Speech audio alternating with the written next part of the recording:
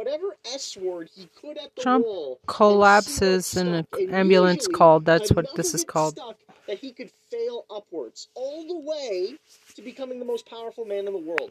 But it's not working right now. And it's led to a bunch of failures in the legal system, in the political system, and critically with his own base that are saying loudly and clearly that they are sick and tired of this SOB and that he on this Saturday evening held a pathetic rally in an empty stadium. And this is connected to the fact that he can't get away from his lies. And now, in the most desperate thing he's ever done, he has never been this petty because his event failed tonight. He spent so many hours tonight attacking Ron DeSantis to get revenge in his own mind, but doing it in the most silly way possible. And we're going to get to that. But we have to talk about the three broad themes. First, Donald Trump is struggling in so many ways, but the biggest struggle for him politically is that everyone's bored of him. Does the DeSantis team know what they need to do here? Is there any inclination to get in the ring? Well, so far, again, what DeSantis has done is sort of say, for lack of a better term, scoreboard, right? He hasn't taken on Trump directly, but he has sort of very clearly said, look, I did what Trump, without naming Trump, what he could not do. I won. Look at my margin in Florida. Look at some of those counties in Florida like Miami-Dade that I won, and by how much, where Hillary Clinton beat Donald Trump in 2016. I am a winner. And so, again, he is so far shown an unwillingness to directly, put on his gloves and take Trump on as a fighter. But what a lot of these Republican experts, including a number who have done focus groups and research and polling among some of these Republican primary voters that someone like DeSantis would need to get, is that you can they think the most effective messaging this time in 2024 for a Republican against Trump in a Republican primary is to sort of come at him a little bit from disappointment. So say, look, he was a good president. He did a lot of good things. He had a lot of good ideas, but he didn't complete all of his promises. He said he was going to build a wall at the southern border, and he didn't. He said Mexico was going to pay for it, and it didn't. He said he was going to win in 2020, and he didn't. And so sort of make the argument that he was good, I like him, his time has passed, it's time to move on to someone who is similar to him policy-wise, but without all of that baggage and chaos and controversy that these voters found, even Trump supporters found so fatiguing and exhausting by the end. Like, everyone was talking about how there was going to be this growing backlash against Trump and the GOP. And there's some of that. There's always been a very small, always over-exaggerated if we're being honest, but a very small, never Trump, anti-Trump, former Trump constituency. They've always been there. They frankly get a lot of attention, maybe more than they merit, but they've been there. But the bigger danger to Trump was less that the Republican Party voters were going to start actively hating him. I don't think they're ever going to hate him, but that they get bored of him, tired of him, maybe still admire him in an abstract sense, but see him as the tired old man next door who they just don't want to see all that much anymore. You know what I mean? They like the idea of him, but not how he is now. And that clip really demonstrates it. And it shows why these events are failing. And it shows why he's launching such vicious attacks against DeSantis, who, again, is just as evil as he is. But the reason Trump is attacking him is because he's seen as young and exciting to the Republican base. I don't see it. DeSantis does not seem exciting to me in the least. But the point is, Republicans see him as exciting and as young and as new. Everything Donald Trump isn't. And this also applies, we're going to get to the attacks on DeSantis, but you can't separate the politics from the legality.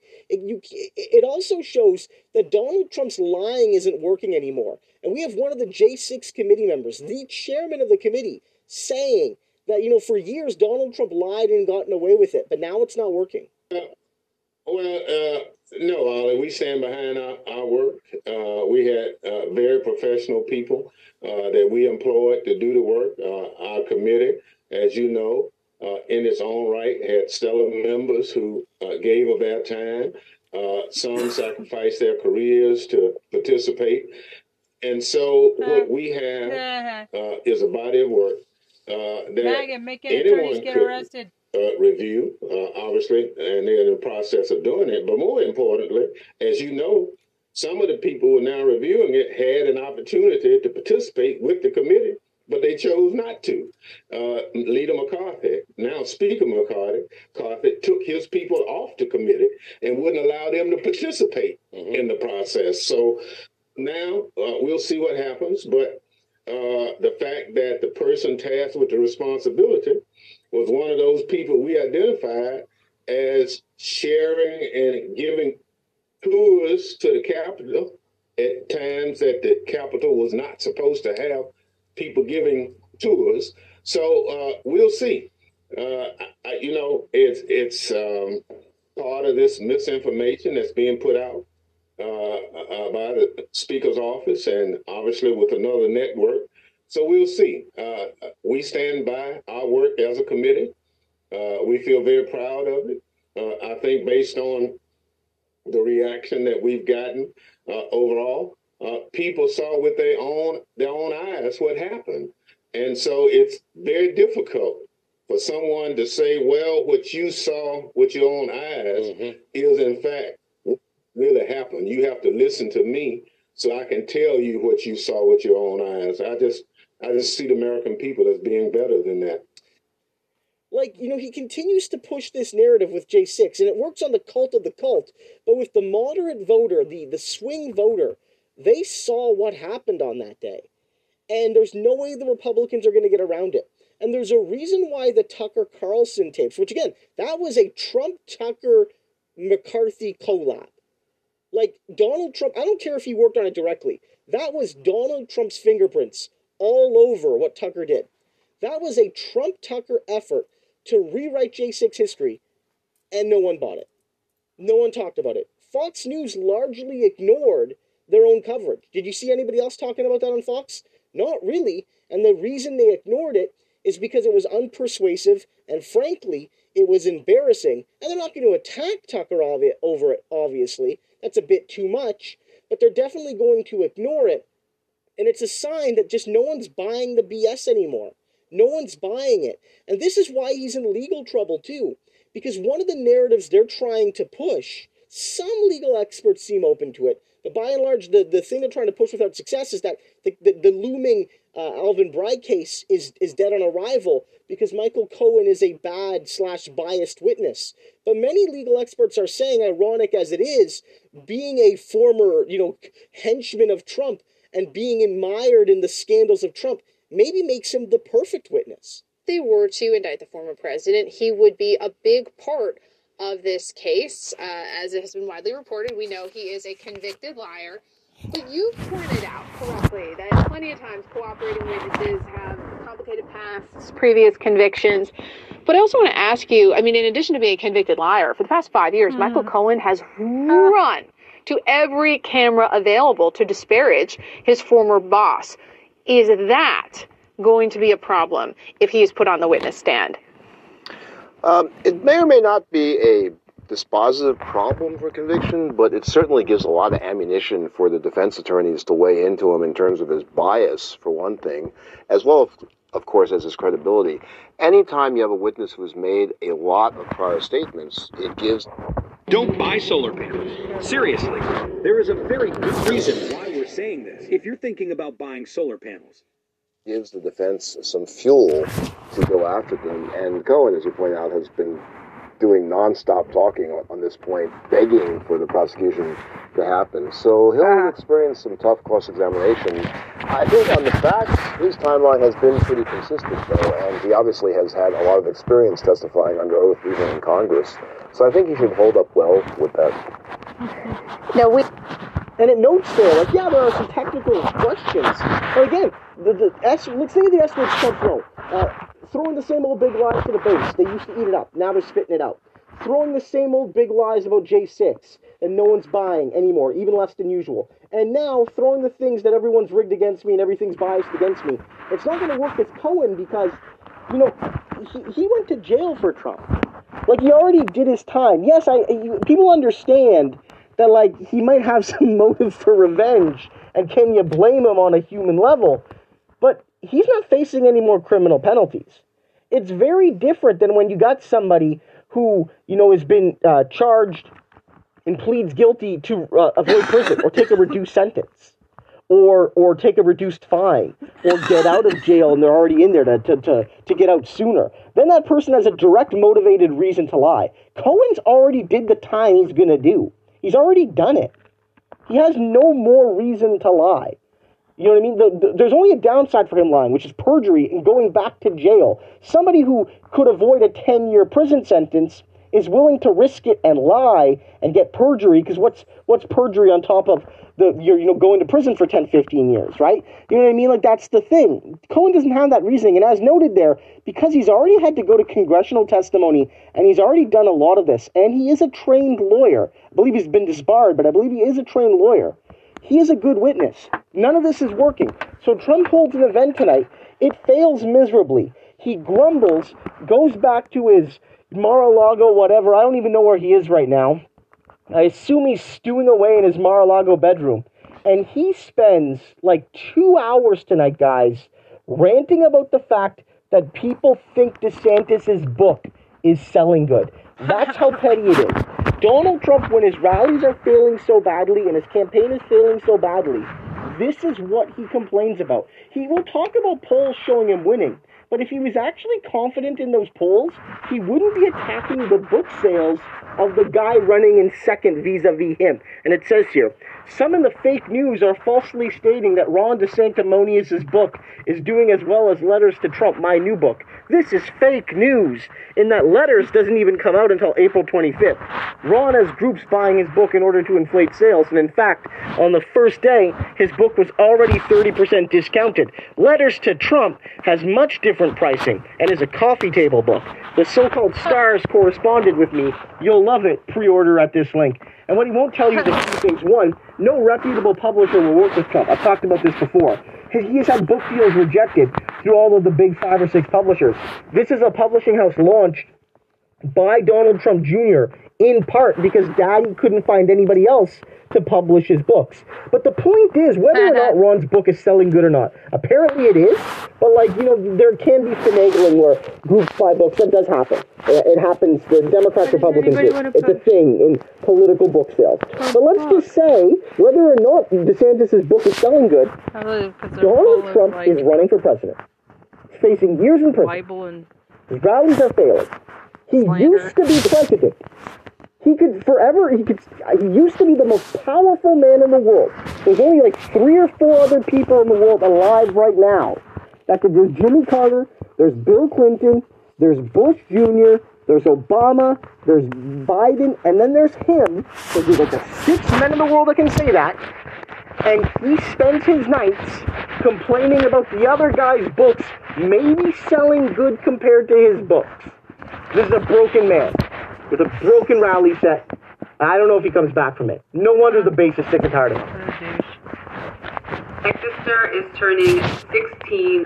She's getting her license soon. So I'm on my laptop browsing cars on Carvana. I love that they have a 100% online car buying experience. You can get all the information about your car. Okay.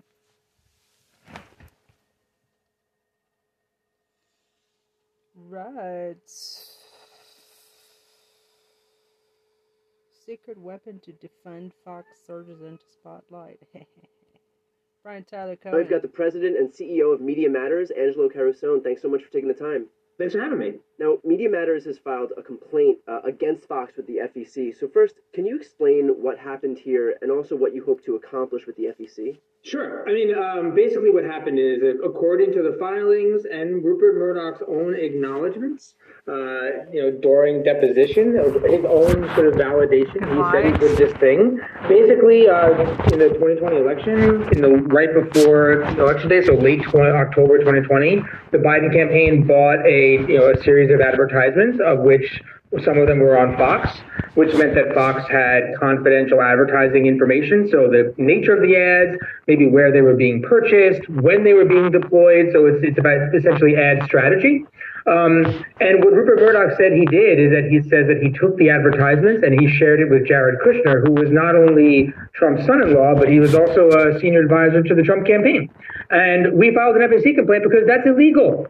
And it's pretty clear. It's not even up for debate. So the law is really obvious here. It says that corporations can't give contributions to these campaigns. So that's the first thing. But it says that contributions are not just money, that a material thing of value also counts as a contribution.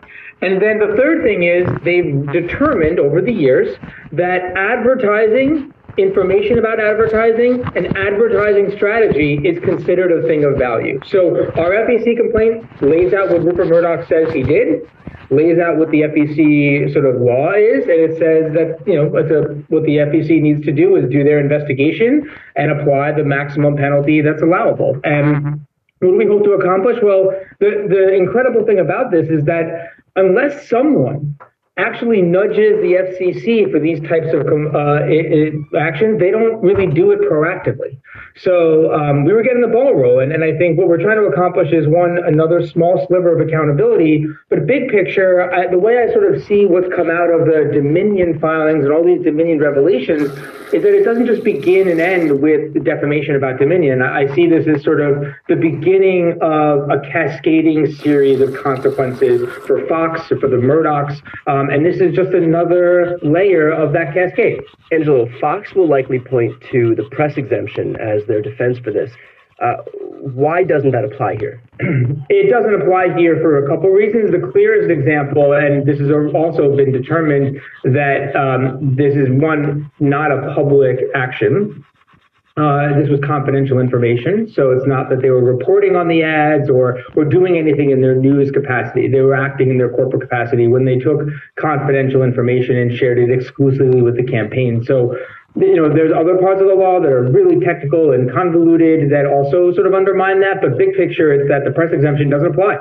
And that's likely what they will point to. They'll say, and I think it's important to consider this press exemption piece too, because they're making this argument broadly in their defamation case, and they seem to think that because they call themselves a news operation, that because they, even if they were a news operation, which they're not, but they seem to be making the argument across the board in their defense of Dominion, in this FEC issue, that because they would purport to do news, they get to basically break the law, break the rules, and the rules don't apply to them. And that's simply not true. You can be a news network and still defame and still engage in slander and still say things that you're liable for. And the same thing here. You can be a purported news operation and still take confidential information and offer an illegal contribution to a campaign. And I think that's the ultimate irony here, is that this whole time Fox is hiding behind this claim of newsworthiness, but in reality, the only reason any of this was actually newsworthy, so to speak, is because they were putting this stuff in the news. They were putting these lies in the news. So it's kind of like this circular logic where they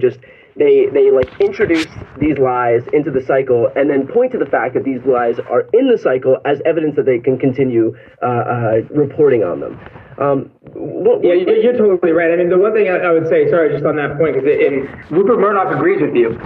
And in fact, during the deposition, he acknowledged that his network wasn't just providing a platform for others to talk about this, which is what in theory a news channel would do, and that would help their defense.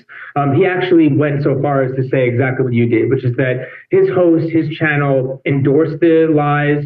They were promoting them, that they were more than just providing a platform, and they were active participants in distributing them. What enforcement ability does the FEC have if Fox is found to have violated FEC law as the result of this complaint here? Like, what's the best case scenario for us in terms of what can happen to Fox? So, I mean, big picture, it depends. What's incredible about this is that there's no clarity as to what the penalty could be, because what ends up happening is they do an investigation. We don't know how much information was shared. We know that Rupert Murdoch talked about sharing this advertisement, and the other piece of it is what was described as confidential debate information. And beyond that, what ends up happening is the FEC, they sort of unpacks this. They get a full scale of what was actually involved, how much information was shared, and then they do a second piece, which is to value it.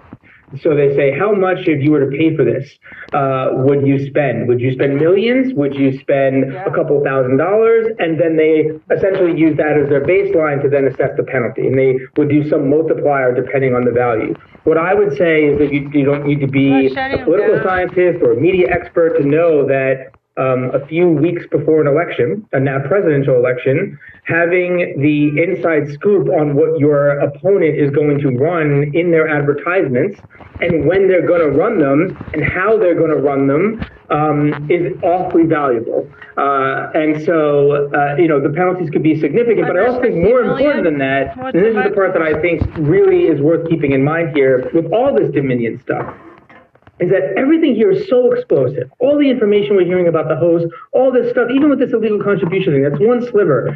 This is only about, we only have a keyhole view into what Fox has been doing behind the scenes. We're only looking at what they did in relation to Dominion and the election. So what I would say is the FEC could, in theory, uncover so many other illegal contributions. And I think that's always been the case with Fox. The corruption is always much more deep once you start to peel back the layers. The only reason we know any of this is because they're contending with a $1.6 billion lawsuit, but this stuff has been going on forever. I mean, we know what Fox is just based on these behind-the-scenes texts right now, and so the idea that this is just like some brand new phenomenon that just popped up is asinine. I mean, this is all the evidence you need that this is what Fox does. We only know about it now because of this lawsuit, but this is why Fox exists as a propaganda arm of the Republican Party. That's exactly right. I mean, in fact, it literally is. When when Roger Ailes, who was the co-founder of Fox, wrote his memo describing what Fox News was going to be, one of the parts of it was essentially saying that they needed to create a news network, a cable channel, to make sure that what happened to Richard Nixon, an impeached Republican president, never happens to another Republican president, that another Republican president could never be forced out of office. And that happened. Fox did its job with Trump, right? I mean, they made sure that despite all the consequences, he was able to retain his power during his presidency. That is what, to your point, is that's what Fox was. It was always designed to be an appendage of the larger, of a Republican partisan interest. It wasn't really ever designed to be a news network, and it never operated that way. The irony of that, though, is that they've made this person, in Donald Trump, for example, so powerful just by virtue of running defense for him every single chance they get, that now when you have someone like Tucker Carlson, who, based on his newly revealed text, we know was saying, I can't wait until we get to stop talking about this guy. I hate him with a burning passion. Like, he created Donald Trump. That network created this invincible persona. And so, like, the irony of them complaining that they are forced to talk about this guy who has, like, endless power on the right is just so amazing, because Donald Trump wouldn't be Donald Trump without Fox News. Just moving forward a little bit, a couple of years back, you and I did an interview where we discussed Unfox My Cable Box, and that was a way to actually fight back against Fox. So first, can you explain what that campaign is for those who, didn't watch that interview back, I think it was 2021. So, a house or a laptop? Which one do you think is worth more? Well, definitely not the house, because it not only costs millions to buy. 21. So the dirty secret about Fox and why they seemingly are able to get away with so much of their extremism, their white genocide promotion, all of the lies, is that the dirty secret is that they don't need commercials. So because you don't need advertising, they don't have to think about whether or not their products are going to appeal to advertisers, which is how most TV channels make their money. They could have $0 in ad revenue, and they would still have a 90% profit margin. And the reason for that is that Fox News is the second most expensive channel on everybody's cable bill. ESPN is number one, which makes sense. But Fox News being the second most, almost as much as you would pay for like an HBO, that doesn't make any sense. And the way that happened is about a decade ago, Fox decided to sort of, the way they leverage their audience to get them to, drive and infect our politics, they whip their audience up into a frenzy, and their audience actually lobbies cable companies. They think they're doing it to protect Fox, but actually Fox is secretly raising everybody's cable bill. And so over the years, they've slowly become super expensive. And what that basically boils down to is two things. One, guaranteed revenue. It doesn't matter how many people watch their channel, how many advertisers they get, they will always get a set amount of money because it's guaranteed to come from the cable companies. And two, we all have to pay for it. If you have cable, you pay for Fox News. And right now they get about $2.30 to $2.50 a month from everybody in the country that has cable. That's 90 million people. That's a lot of revenue. And so what Unfox My Cable Box was designed to do was to say, look, cable companies, one, why are you making all of us overpay? Not just pay, but overpay for Fox News. Fox News is probably we're paying 2 to 3 times market rate for Fox. And if that would change a lot if they were just getting paid the market rate. So the campaign was designed to just do, as Fox does these negotiations, to leverage the fact that there are consumers, way more consumers. There are 90 million customers, 87 never watch Fox, 3 million watch Fox. Everybody's paying for it, to say, hey, stop raising our bill. Don't make us pay the Fox fee. And when we talked, Fox was gearing up to do renegotiations, but obviously what they didn't have at the time was they didn't have their renewals yet with the NFL, and the COVID was still sort of like out there, so they had all these considerations, and they signed a bunch of extensions, and we got a bunch. Your audience signed up. A lot of people signed up, and we hadn't had a chance to have a fight until recently, just a couple months ago, and we actually had our first big fight over a renewal fee with Fox right before Christmas. And so how'd that go? It did not go very well for Fox. And the company was DirecTV. And there were 13,000 DirecTV customers through the Unfox My Cable Box campaign that called DirecTV in the 24-hour period where it mattered the most. Fox was threatening to turn off access to a bunch of high-profile sports at the time. And they lost. DirecTV said, no, we're not going to budge. We are getting more calls from non-Fox people, our customers, telling us that they don't want to pay the Fox fee, because Fox didn't just want a renewal. Fox wanted to go up by another 70 cents to $1. I mean, they really are trying to get big increases here. And it's the first time ever that the Murdochs and Fox ever lost a renewal fight. If you just look at what the impact is, like they'll put money on it, somewhere between $4 and $450 million of guaranteed revenue that they were hoping to get was just gone because of the work of the people that were participating in the Unfox My Cable Box campaign. And just as one more little thing, because I really just want to note that, is that when we talked, your audience, that interview had generated probably the single largest concentration of signups to the Unfox My Cable Box campaign. So it is especially important for the people that are your viewers and your regulars to know that they made a really big difference. And we don't waste people's time. We don't spam them. Basically, we only emailed the people that signed up that said they had DirecTV. We weren't trying to even cook the books or manipulate the numbers. We always said, look, tell us what cable provider you have or your family has. When the renewal and the renegotiation comes up, we'll send you instructions on what to do and when it's going to matter the most. And if you do it, we promise it'll work. That's awesome. And it's really cool to know that there's so many of these campaigns where you just kind of feel like you're shouting into the ether and that nothing actually comes from it. But, a lot of people signed up for that. That's one of those few videos that I've done that kind of stays evergreen, and I'm constantly getting people commenting on that and saying, we just signed up.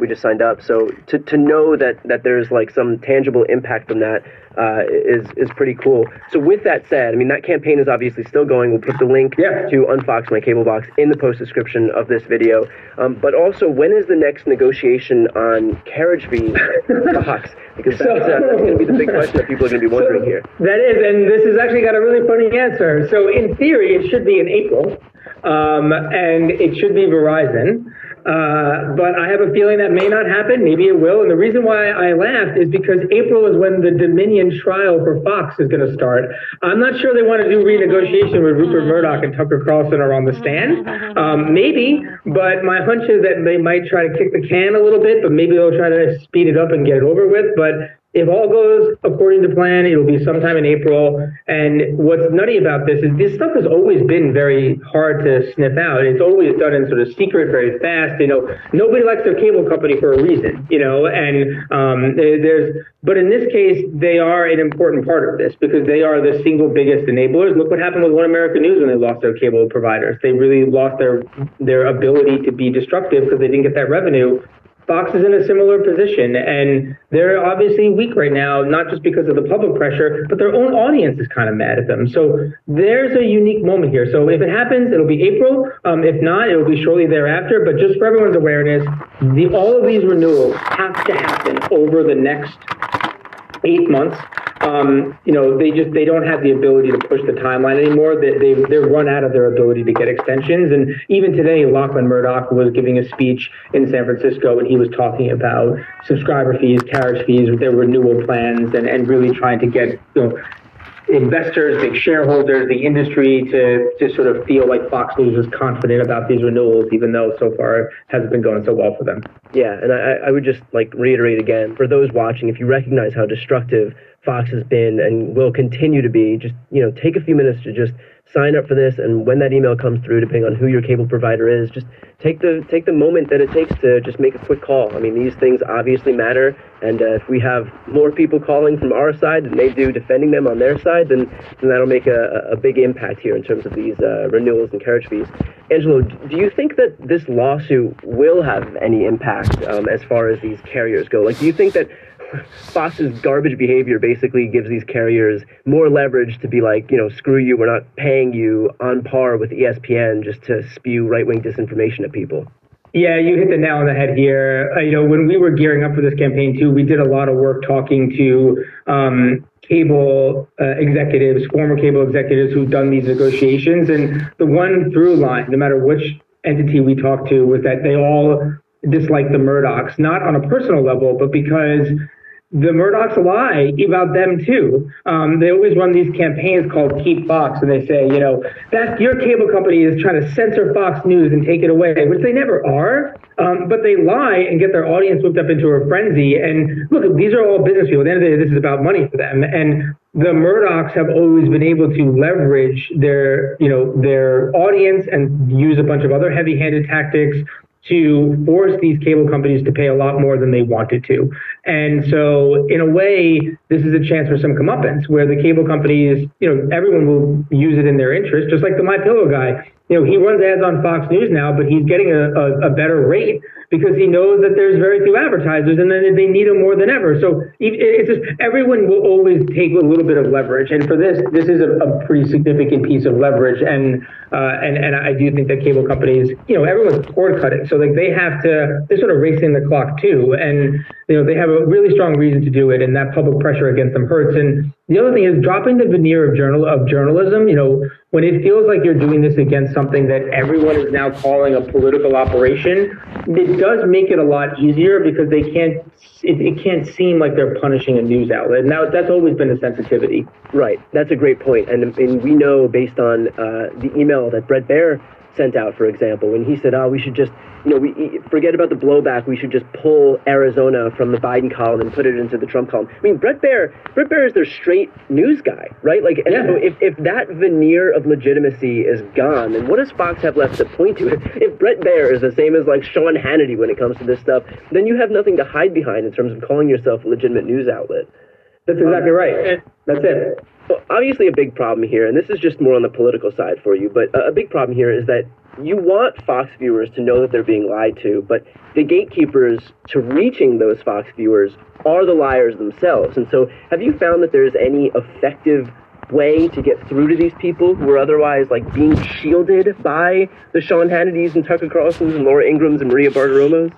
So, the truth is there's a very large segment of the Fox audience. It's not that they want to be lied to, it's that they've made a decision that the ends justify the means. Because for them, Fox lies for political power, for some greater purpose. And so for them, it's of course they lie because we're trying to win, right? And so if that's what it takes to win, fine, I'll take some lies. That said, there's a difference between lies and betrayal.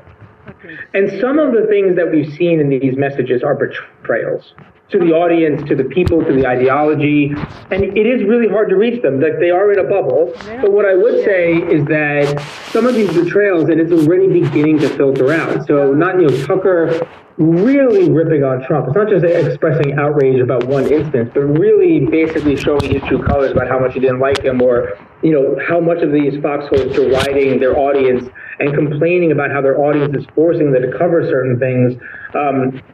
What ends up happening, though, is that other right-wing hosts, other personalities, are pointing to this as evidence. Because, remember, these are all media figures. They're competing for audience, right? And so there are people right now, including former Fox hosts, that are talking about how Fox News actually hates the Fox News audience. And so they're going to end up being the messengers for this. And I'll make one more point. All we have right now is written text, right? We had that before the Alex Jones trial, too. But when Alex Jones was on stand, and there was that video and that visual of him talking about these things, it reached a much different audience. To me, I want the Fox audience to see this now and to hear it. But what I would just note is that there will be a trial. There will be Tucker Carlson on stage, on stand, having to account for the things he said. And that stuff is going to be a lot harder to keep outside the bubble and away from Fox people as well. So I do think there's going to be a little bit of a slow burn. There are a lot of them that won't care. But the point of an echo chamber and a bubble is that it's a bubble. And once it bursts, yeah, you still have all the consequences. It's still a bit of a mess, but it doesn't create that same insulation. And I would say, I've been doing this a long time, that this does feel like a real significant fulcrum and pivot point in our democracy, in our media culture.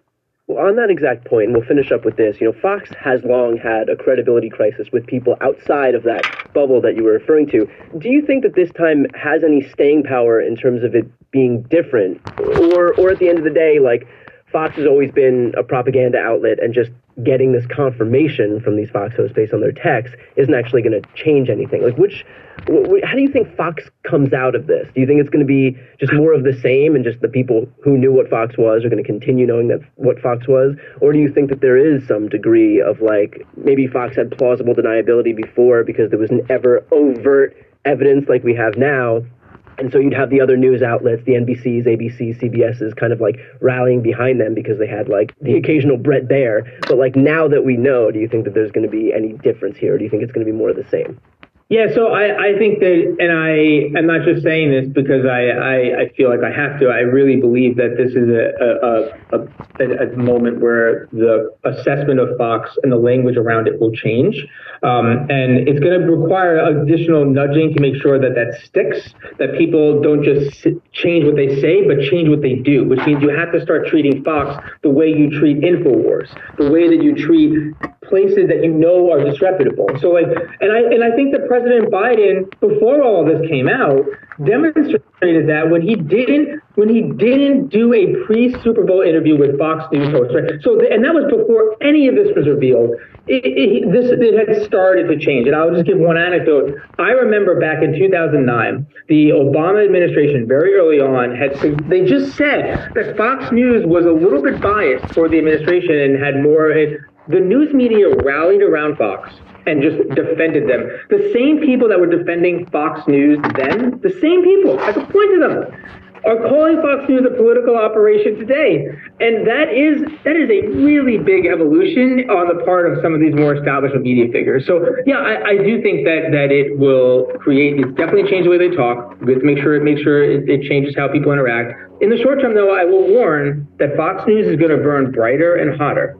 That's the other part of the takeaway here, is it's very clear that they do not have a path forward as a business unless they burn brighter and hotter and try to capture and keep and do everything possible to keep that audience. And so they will be scarier, but in a way that's going to help our case. I don't want that to happen because the consequences are real, but Fox is going to burn brighter and hotter, and I do think the rest of the media will start to see and talk about Fox News differently. Yeah, well, and I think it's important to remember, too, that they're not doing this from a position of strength.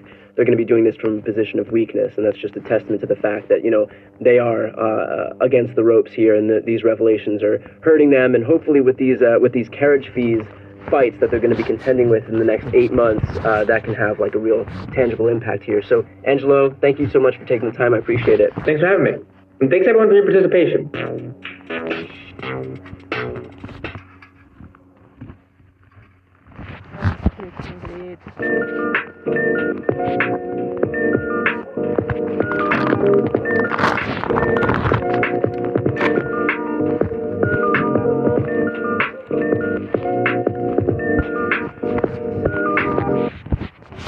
I'm Ben Meiselas from the Midas Touch Network. Video has surfaced of Donald Trump bragging about legislation that he introduced which repealed critical regulations which would have prevented the collapse of Silicon Valley Bank.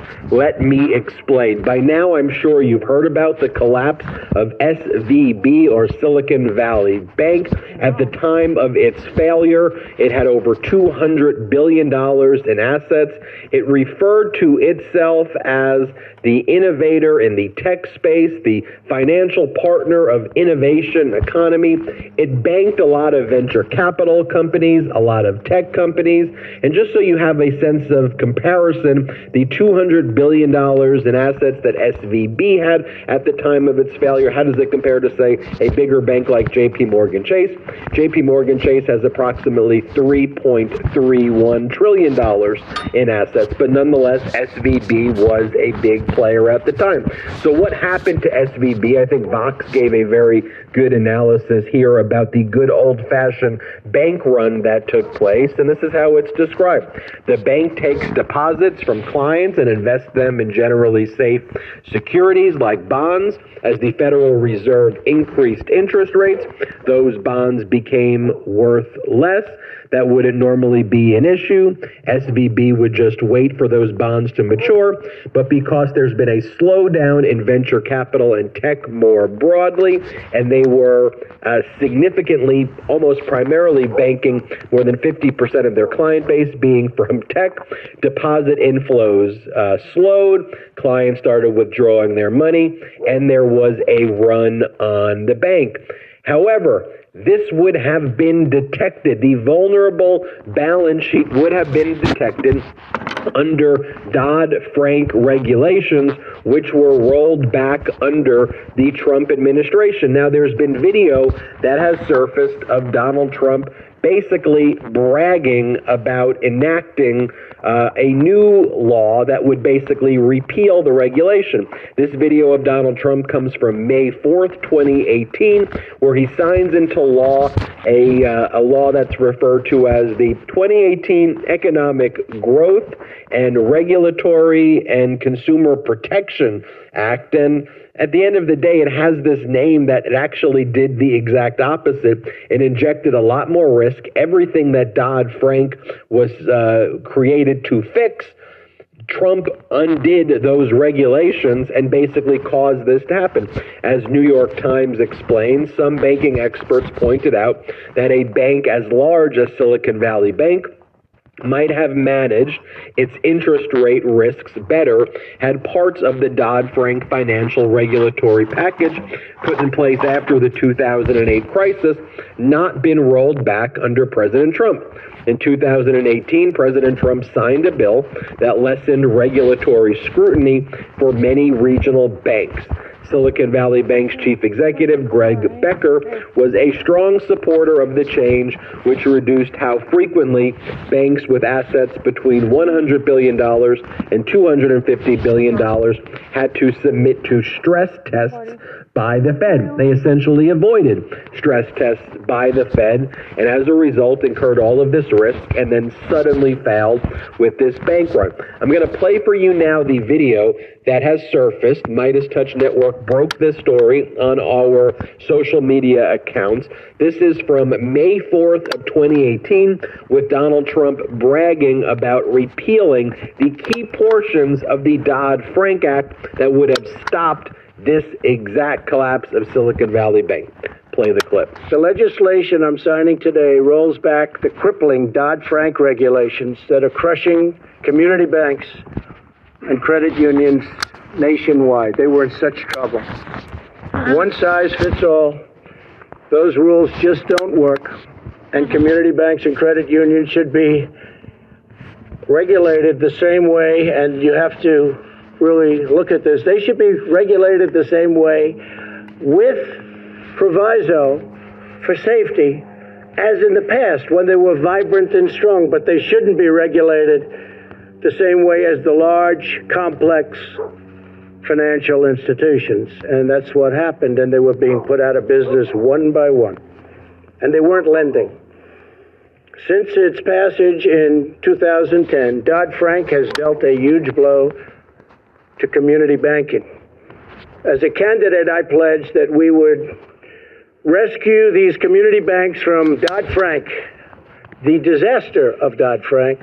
And now we are keeping that commitment, and all of the people with me are keeping that commitment. We passed and signed a record number of bills terminating job-killing regulations. In the history of our country, no president, whether it's 4 years, 8 years, or 16 years in one case, has ever passed more regulation cuts.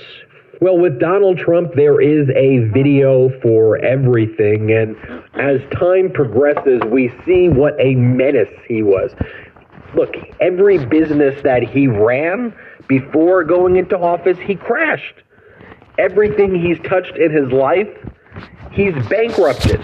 So it shouldn't shock you that he would engage in policies he has no clue about that would result in these types of crises. From Representative Katie Porter, she posted on her social media, she wrote the following on Twitter: "The collapse of Silicon Valley Bank was totally avoidable.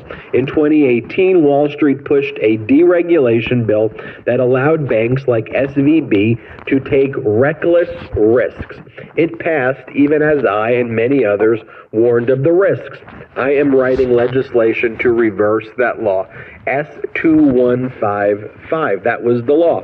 S2155 became the Economic Growth and Regulatory Consumer Protection Act, which did the exact opposite, which Trump signed into law. By the way, it was the 115th Congress. Republicans controlled the Senate. Republicans controlled the House of Representatives. So while Trump was saying he's going to come up with a health care plan that's better than Obamacare, and when Trump said that he was going to deliver infrastructure, he did none of those. Instead, they rolled back critical regulations that were part of Dodd-Frank, which would have stopped this from happening. This from The Intercept. Let me read this to you from Ken Klippenstein. He writes, "After successfully lobbying for the rollback of new rules applied to Wall Street in the wake of the financial crisis, lobbyists for Silicon Valley Bank immediately began pressing their case further to federal authority that ensures bank deposits in the event of another crisis, according to lobbying disclosures reviewed by The Intercept. The lobbying effort managed to exempt banks the size of SVB from more stringent regulations, including stress tests aimed at uncovering the type of weaknesses that led to the bank's implosion last week. Two of the bank's top lobbyists previously served as senior staffers for House Speaker Kevin McCarthy, who himself pushed for the repeal of significant pieces of the landmark Wall Street reform legislation known as Dodd-Frank." We don't give too much kudos here usually, or we should, but we haven't really highlighted good floor speeches by Senator Dianne Feinstein, the Democrat from California. But in real time, back in 2018, when this law, S2155, was being, the legislation was being circulated in the Senate, she called it. I want to play for you the speech that she delivered on the House floor before it was signed into law, where she called it out, where she explained exactly what was going to happen. This video is prescient. This video is incredible. And one thing I just want to say before playing this video for you, though, is the following. Now you have all of these Republicans who called for deregulation, who are the arsonists. They are the arsonists. So what do they do now? The very first thing they do is they blame the government. They blame the government that they removed from the regulatory scheme that would have stopped this from happening. The Republicans go, oh, it's Biden's fault. We need the government in. We need the government in now. Bail us out, bail us out, bail us out. Now that they were responsible for the failure, that they screwed over working class and middle class Americans, and now they want the bailout. Now they want the bailout. And that's what we repeatedly talk about here at the Midas Touch Network, which is priorities. Priorities. Which is these MAGA Republicans support the billionaire class. They support the 0.0001% of Americans, the uber ultra billionaires and deca millionaires, and they try to distract Americans with all of the issues about Mr. Potato Head and woke this, woke that, and pronouns and all of these things, while they pass bills that remove important regulation so they can just greedily steal all of this money and take all of this money. Look, we got to wake up. We got to open up our eyes and see specifically what these MAGA Republicans did before, what they're doing now, and the devastation caused by Donald Trump. So with that said, please watch this video I'm about to play of Dianne Feinstein. It is really important. Play the clip. Mr. President, I rise to discuss S2155. It's called the Economic Growth, Regulatory Relief, and Consumer Protection Act. Now, you'd think from the title that I would be all for it. But as one who went through the drop in the economy when we were on the brink of collapse, I believe this is a very bad bill. Let me take you back for a moment to that time. Banks were teetering, and over 300 would fail in the next 3 years. For perspective, only 3 banks failed in the year of 2007. Unemployment was skyrocketing. We lost $19 trillion in household wealth. Americans lost nearly 9 million jobs. In my state, California, more than 2 million people were unemployed. 3.5 million mortgages were at risk, and nearly 200,000 people filed for bankruptcy. Now that the economy is recovered and unemployment has decreased from its high point of 10% during the crisis, I worry that my colleagues have forgotten the magnitude of this crisis. I simply cannot. I remember sitting in caucuses, hearing from our top financial officials about the potential for a total collapse of our economy. Treasury Secretary Timothy Geithner testified to the House Financial Services Committee, and I quote, "Our financial system failed to do its job and came precariously close to failing altogether," end quote. That is not an exaggeration, Mr. President, for those of us that were here, who listened to the economists, who heard what was happening. We feared a total collapse. And personal conversations I had with these economists carried the most dire warnings. We should never get close to that point again. Congress spent more than $400 billion on something labeled TARP, Troubled Asset Relief Program, to help stabilize the economy. It was very controversial at the time, but we have since recouped more than we spent on that bank program. Congress then passed the Dodd-Frank Wall Street Reform and Consumer Protection Act in 2010, putting in place policies to prevent another financial crisis, including strong protections on the largest banks. Now, just 8 years later, how quickly we forget we are considering loosening these protections. Have we forgotten the lessons from 10 years ago and the devastating consequences for American families? As with any bill we pass, I'm open to looking at how it's been implemented and making adjustments as needed. For Dodd-Frank, I agree that community banks and credit unions shouldn't be regulated the same way as the largest banks in the country. I'm open to adjusting some of these regulations for them. But this bill simply goes too far. It goes beyond targeted relief for small institutions. The nonpartisan CBO, Congressional Budget Office, says the probability of a large bank failing or another financial crisis will go up if this bill is enacted. I think everything that Senator Feinstein said there, again, this was before the bill was signed into law in 2018. And she called it. She said, we need to reflect on why we have this regulation in the first place. And it's not just regulation on the financial sector. It's regulation, it's safety regulation. It's regulation for our environment. It's regulation for toxic substances. It's regulations that try to stop train derailments. It's regulation that is important for people's safety, for life. That's why these regulations exist. That's why these regulations exist. And you have MAGA Republicans bragging about creating this dystopian vision by just haphazardly removing the regulation. The regulations are rooted in a historical experience about why they are needed in the first place. So I just wanted to give you that backstory, explain to you SVB, explain to you the broader implications of how something like that could happen. SVB was uniquely exposed based on its reliance on tech sector deposits, unlike lots of other banking institutions, so it is a unique circumstance there. However, that could have been caught. That could have been prevented. And we need to wake up and just stop with this Trump grift, MAGA Republican grift. They don't know what they're doing. They don't know what they're doing at all. Let's wake up. I'm Ben Meiselas from the Midas Touch Network. Hit subscribe. We're on our way to 1 million subscribers thanks to your support. We are marching to 1 million. Make sure you hit subscribe.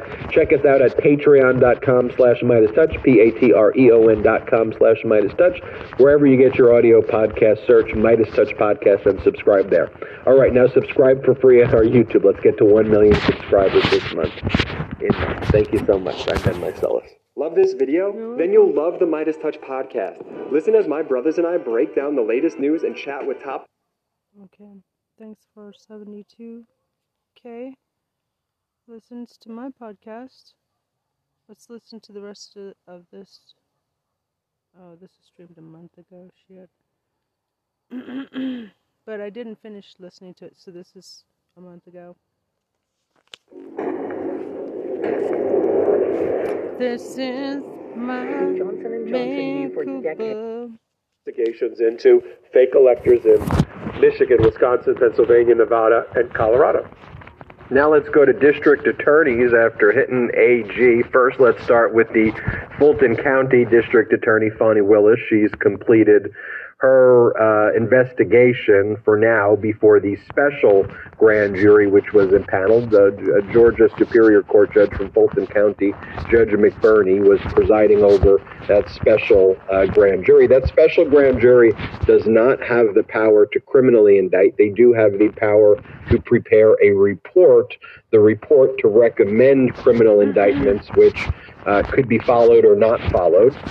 But at this stage, Fani Willis can criminally indict and do whatever she wants to do right now, so she doesn't have to wait for anything. One of the things the special grand jury requested, though, was to make their report public.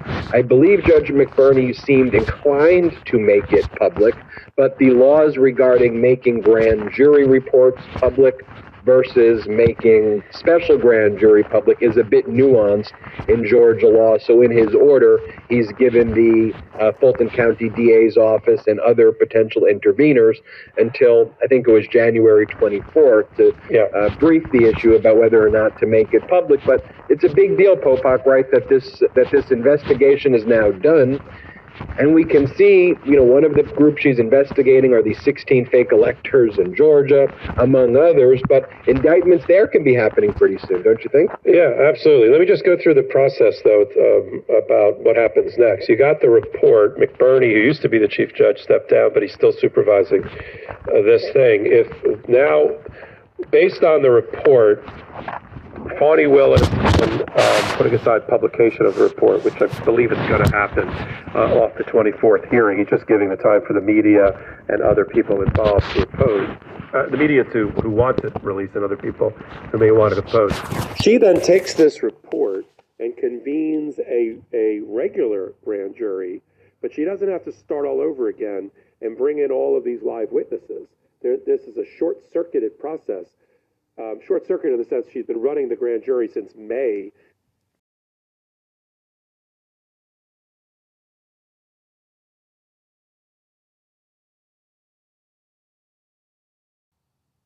All the way through January. For those that were worried things don't move quickly, they seem to move exceedingly quickly in Fulton County. She's got this thing all wrapped up, and the special grand jury has already been dissolved by McBurney with a stroke of his pen. But she now has the report, and that report's not just like a 10-page term paper that we know from high school. This thing, I'm sure, is a compendium that would rival the one the Jan 6 committee has let out. I'm sure it's probably could even be larger given all the witness testimony attached to it. She then takes that report and presents it, if she elects to a regular grand jury.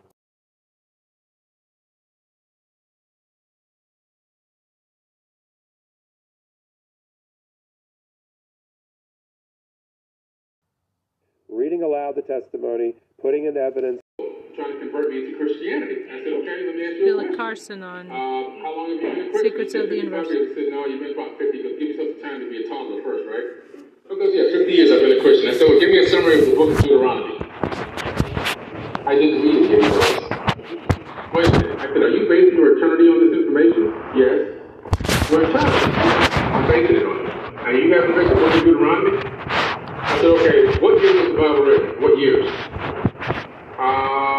Well, when I said, you don't know the years, so I was like, you should be able to, I know this information. How come you don't know it? I said, 189 AD by the Phoenicians, the people of followers of Hermes, Trismegistus, Thoth, the Atlantean. That's who wrote the Bible. He says, no, the Bible was written by Thomas and Judas. I said, no, man, sorry. Nobody in the Bible wrote anything in the Bible. Not one person, not one single word was written by anybody in that book. Not one word. They were illiterate, just like the disciples were illiterate. They couldn't even read and write. Okay? They knew how to count shekels and fish. That was about it. Okay? The Bible wasn't written as a book. Nobody sat down and said, I'm going to write this Bible. No. Somebody 2,000 something wrote this piece, and somebody 4,000 something wrote this piece, and somebody 100 something wrote this. It was just pieces and fragments of information left around in shallow caves and in old pottery and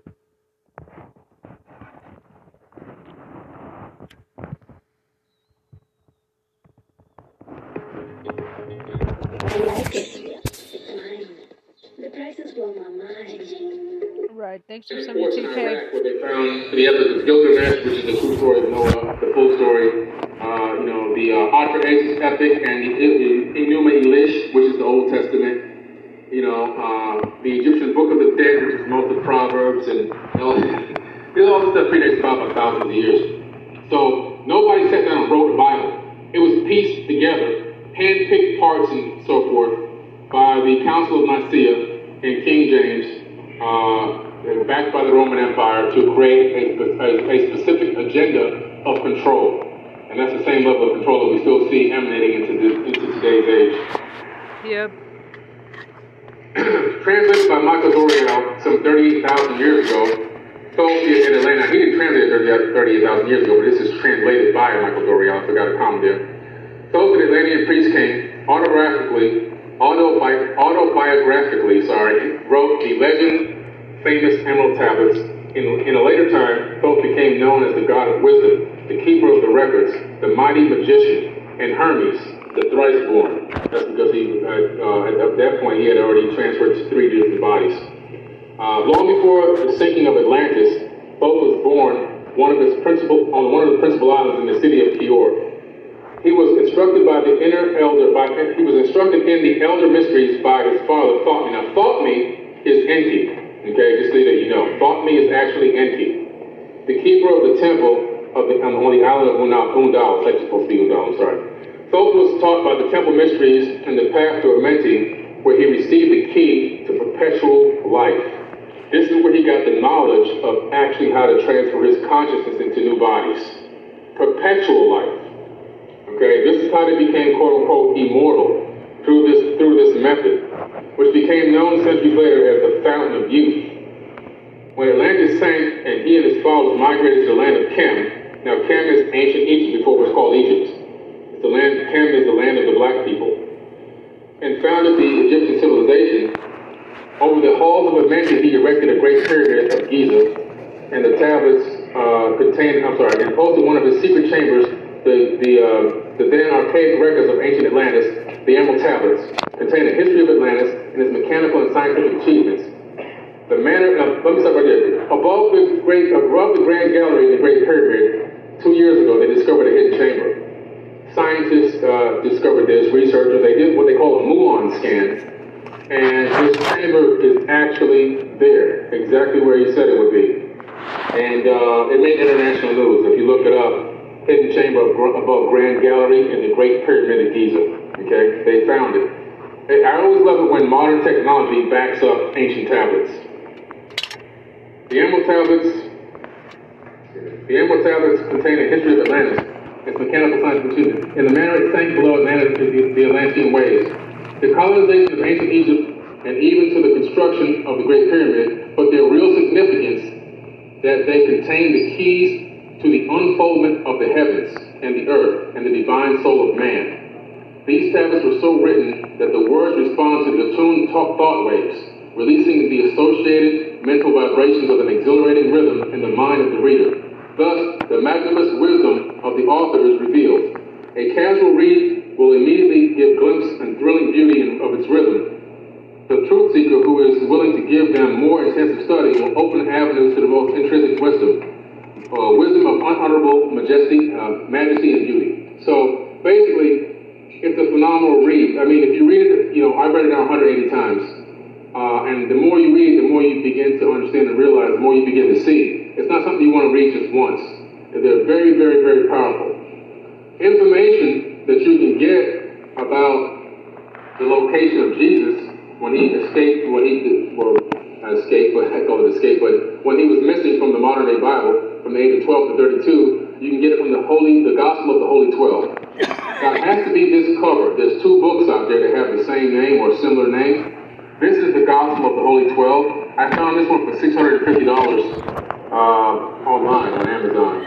Why? Because they don't want you to read the scripture, so it's not in publication. Very hard to find. Sometimes you get lucky and somebody will put a used one for like 50 or 60 bucks. 150 bucks I've seen before. This one was in pristine condition, so I paid the $650 for it. When I look at it and read it, I actually use gloves. I don't even want my acid from my fingerprints to get on this book. Okay? But this is a powerful book because once I read this book, it talks about only where he disappeared to. He went to Egypt, and he actually lived in Coptic Cairo to learn the Egyptian mysteries from who? This guy. That's where he went. Now, either he was the son of Thoth, and I really think now, looking back, that he probably was the son of Thoth. That's where he went. So he learned the Egyptian mysteries. Then he left there and went to Tibet, and he went to India to learn mystic arts and Reiki healing with his hands, teaching reincarnation the whole way back. In the Sinai Bible, no crucifixion never existed. Now they found the book of Jesus' wife, which is the book of Yeshua's wife, which is located in the Harvard Library. But he got married. So this whole thing has been a big farce. You guys have been, not you guys directly, but people have been hoodwinked, they've been tricked, unfortunately. Was he an amazing person? Yes. Was he amazing with an amazing mission and spirit? Yes. I believe that. Was he a real flesh and blood person that actually walked on this planet? In my personal opinion, it wasn't just about this movement of the sun and stars and all that. I think he really was a person that was here based on the fact that they turned his house into a shrine where he was. And I went and visited that house and have pictures of it. So I believe that he was a real true person, that he was taught the Egyptian mysteries. And this is why in the New Testament of the Bible, if you read my book, you find out that his words mimic identically what Thoth was saying 36,000 years prior. So which came first, the chicken or the egg? He's literally quoting Thoth in the New Testament of the Bible. Anywhere you see Jesus speaking, you can find every single verse in the Emerald Tablets.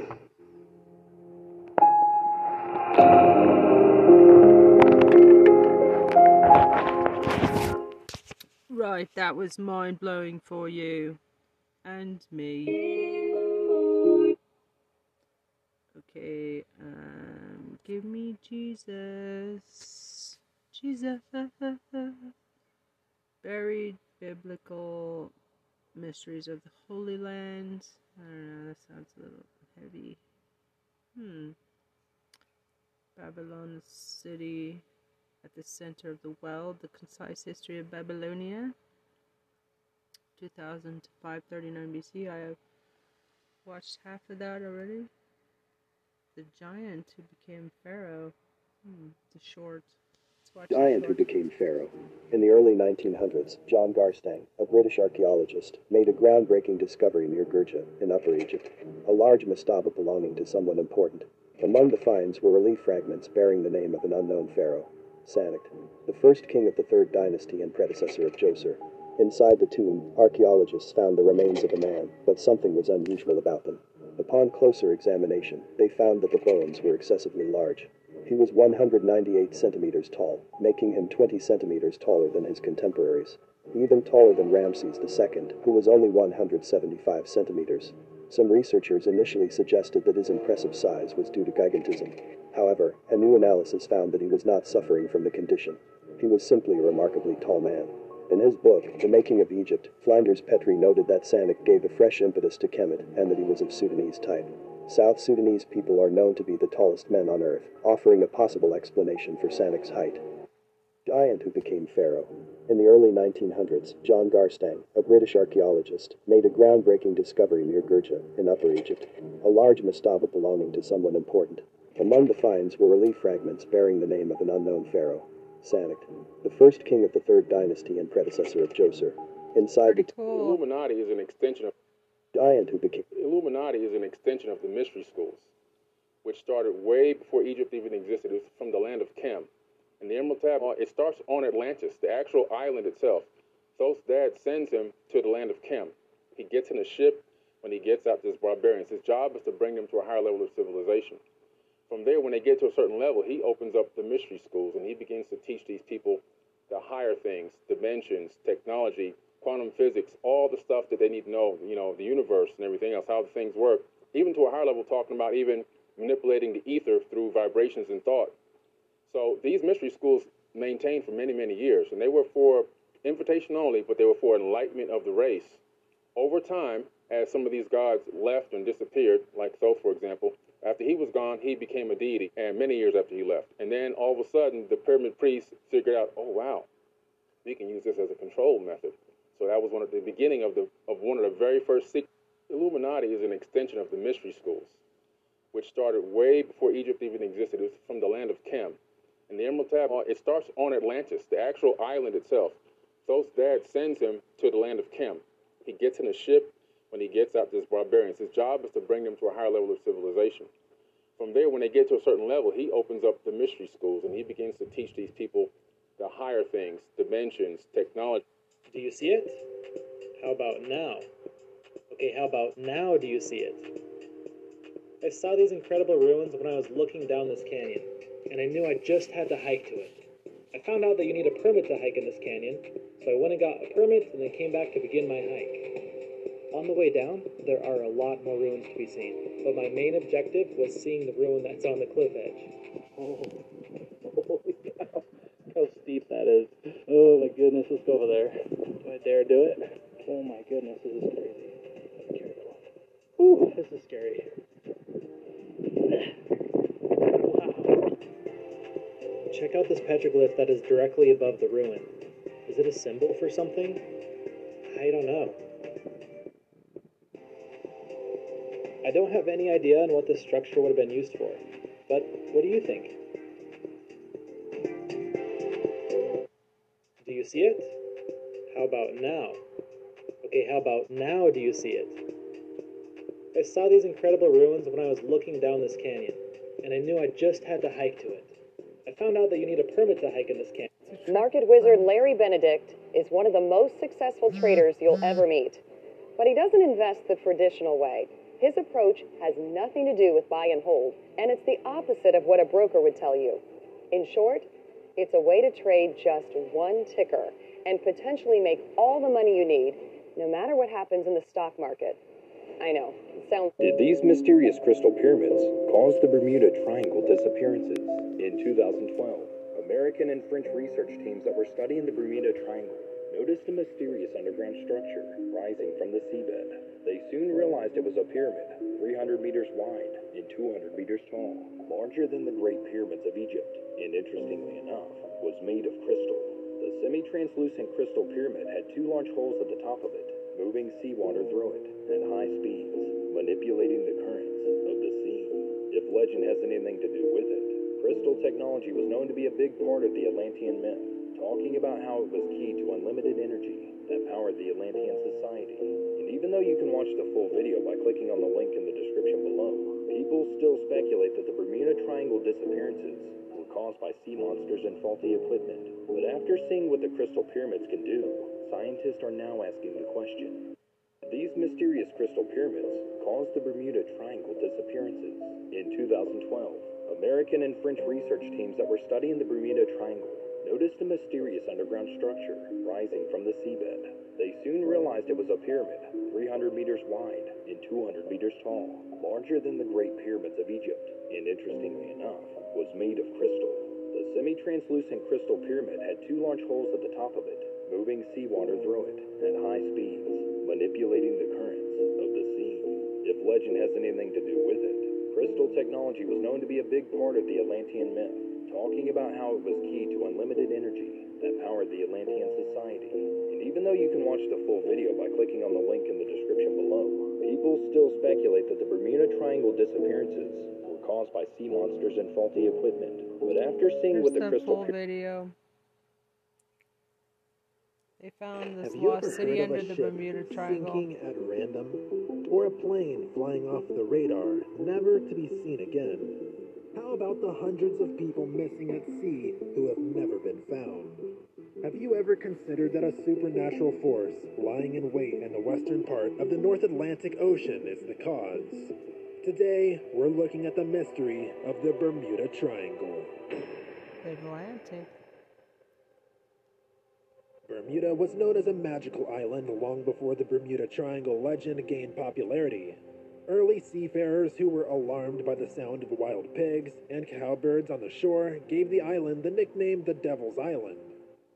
The Bermuda Triangle myth has its earliest roots in Columbus, who recorded a faulty compass, weird lights, and a flash of flame falling into the water in his logbook. Columbus and other sailors who came after him also came into the dangerous area of the sea, now known as the Sargasso Sea. Legends from the past described sailboats that became permanently stuck in a body of calm water, surrounded by seaweed and the wreckage of other ships that had suffered the same fate. At least 50 ships and 20 aircrafts have disappeared in the Bermuda Triangle in the last 500 years, most of them without a trace.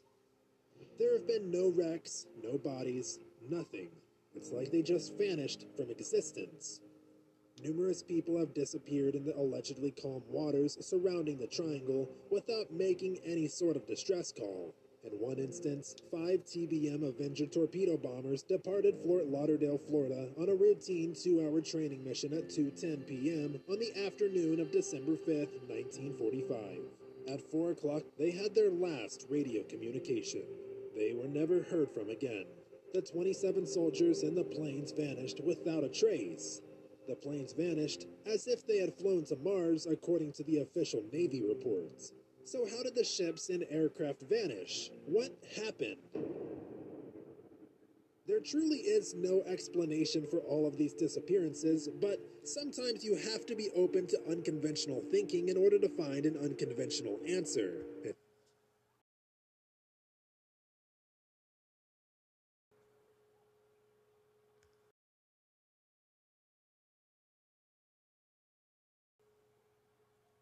Sometimes you have to be open to the fact that the mystery goes deeper than you could have ever imagined. I said I heard there's a pyramid under there. The Bermuda Triangle has been blamed for the loss of ships and planes, but in recent years has found itself accused of something much, much bigger. What if the Bermuda Triangle was responsible for the disappearance of the lost city of Atlantis?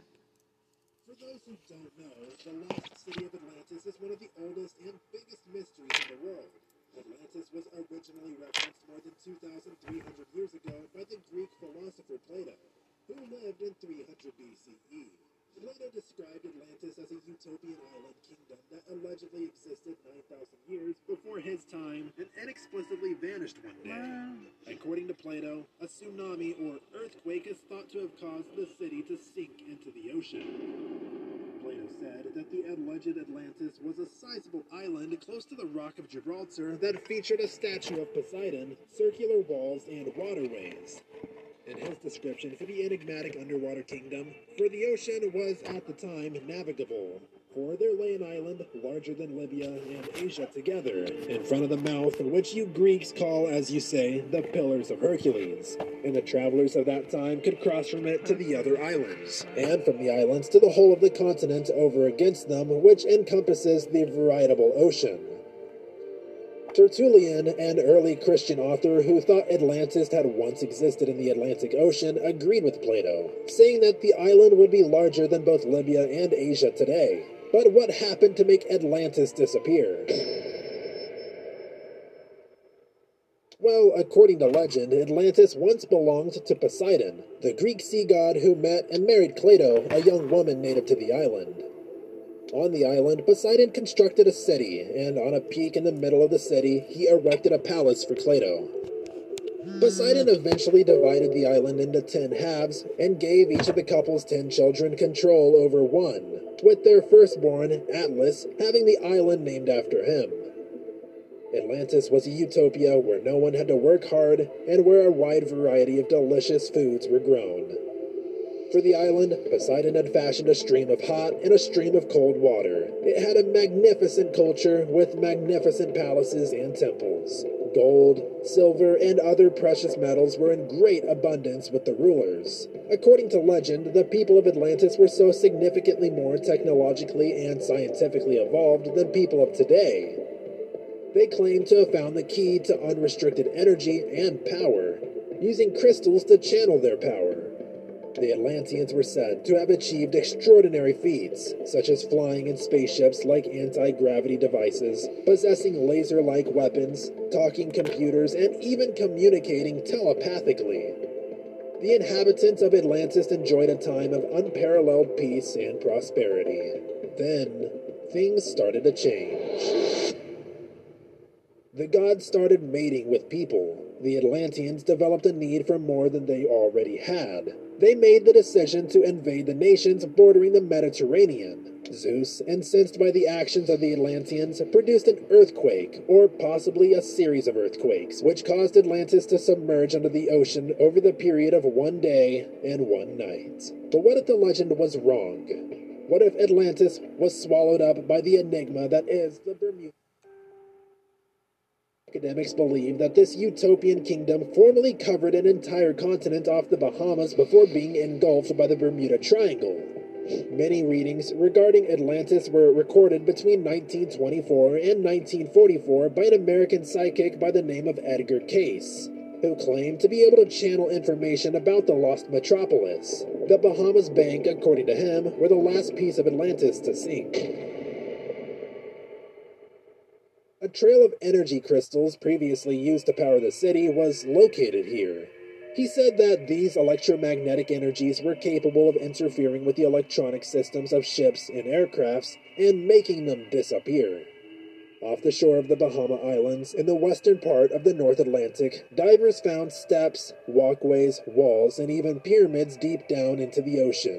In a series of expeditions that started in 1968, professional diver Dr. Ray Brown, a naturopathic practitioner from Mesa, found what he believed to be an underwater Atlantean metropolis in the region known as the Bermuda Triangle. He and his men were looking for sunken Spanish galleons nearby Bimini in the hopes of discovering hidden wealth. On one of the many dives, Brown and 4 other divers found themselves trapped in an incredibly strong tropical storm that tore apart their boat and mixed up the sand on the ocean floor. They consequently came across the ruins of a sizable underwater metropolis. When Brown glanced up at one point, he saw the sunshine piercing the water and shining on what appeared to be a massive pyramid constructed of extremely polished stone. Its surface was so smooth that it resembled a mirror. He discovered that it was constructed from a blue stone that resembled lapis lazuli upon closer inspection. Lapis lazuli is thought to defend against psychic attacks, bring about profound calm and harmony, and expose inner truths, honesty, and compassion. It also promotes self-awareness and self-expression. Lapis lazuli is revered as the wisdom stone because of its healing properties. With its strikingly beautiful blue coloring, it was a favorite of the Egyptian pharaohs thousands of years ago.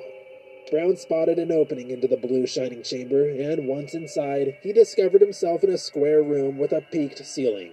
A 2-inch diameter, gold-colored metallic rod with a pedestal underneath it had upward-facing metallic hands hung straight down from the ceiling. A crystal sphere in flawless shape was in their hands. There were 7 extremely sizable stone chairs circling the pedestal. Brown realized he was running out of breath and that his time was running out. He attempted to move the golden rod, but was unable. But he was able to get a hold of the crystal sphere. He may have sensed a menacing presence in the chamber at the same moment and heard a voice arguing him to go and never come back. Heeding the advice, he never went back to the spot where he had discovered it. But, regrettably, the other 4 divers did, and one by one, they drowned. Did Brown's work prove the existence of Atlantis? Not only that, did it prove a connection between the lost city and the mystery of the Bermuda Triangle? Could the very existence of the Enigma metropolis, the Bahamas Bank, according to him, were the last piece of Atlantis to sink? A trail of energy crystals previously used to power the city was located here. He said that these electromagnetic energies were capable of interfering with the electronic systems of ships and aircrafts and making them disappear. Off the shore of the Bahama Islands, in the western part of the North Atlantic, divers found steps, walkways, walls, and even pyramids deep down into the ocean. In a series of expeditions that started in 1968, professional diver Dr. Ray Brown, a naturopathic practitioner from Mesa, found what he believed to be an underwater Atlantean metropolis in the region known as the Bermuda Triangle. He and his men were looking for sunken Spanish galleons nearby Bimini in the hopes of discovering hidden wealth.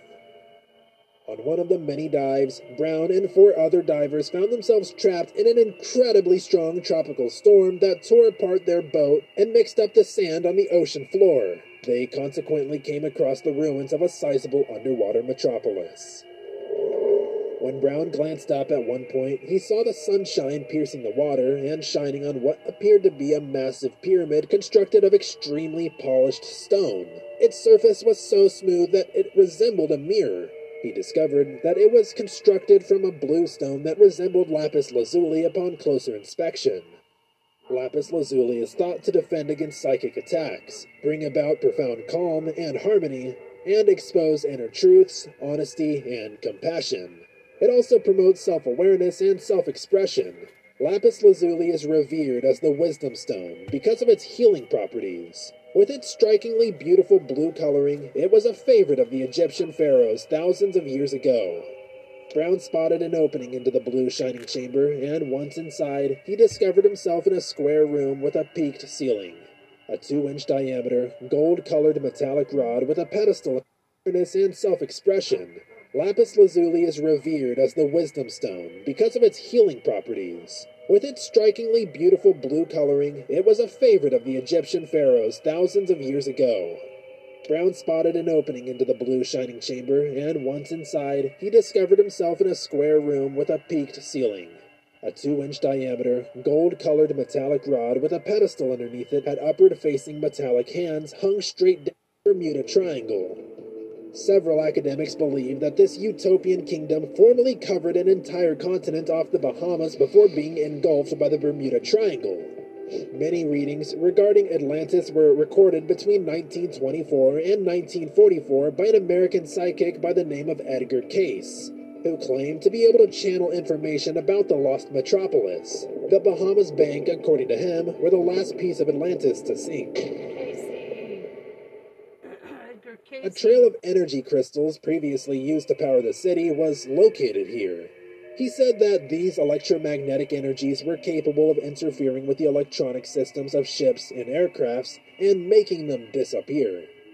Off the shore of the Bahama Islands, in the western part of the North Atlantic, divers found steps, walkways, walls, and even pyramids deep down into the ocean. In a series of expeditions that started in 1968, professional diver Dr. Ray Brown, a naturopathic practitioner from Mesa, found what he believed to be an underwater Atlantean metropolis in the region known as the Bermuda Triangle. He and his men were looking for sunken Spanish galleons nearby Bimini in the hopes of discovering hidden wealth. On one of the many dives, Brown and 4 other divers found themselves trapped in an incredibly strong tropical storm that tore apart their boat and mixed up the sand on the ocean floor. They consequently came across the ruins of a sizable underwater metropolis. When Brown glanced up at one point, he saw the sunshine piercing the water and shining on what appeared to be a massive pyramid constructed of extremely polished stone. Its surface was so smooth that it resembled a mirror. He discovered that it was constructed from a blue stone that resembled lapis lazuli upon closer inspection.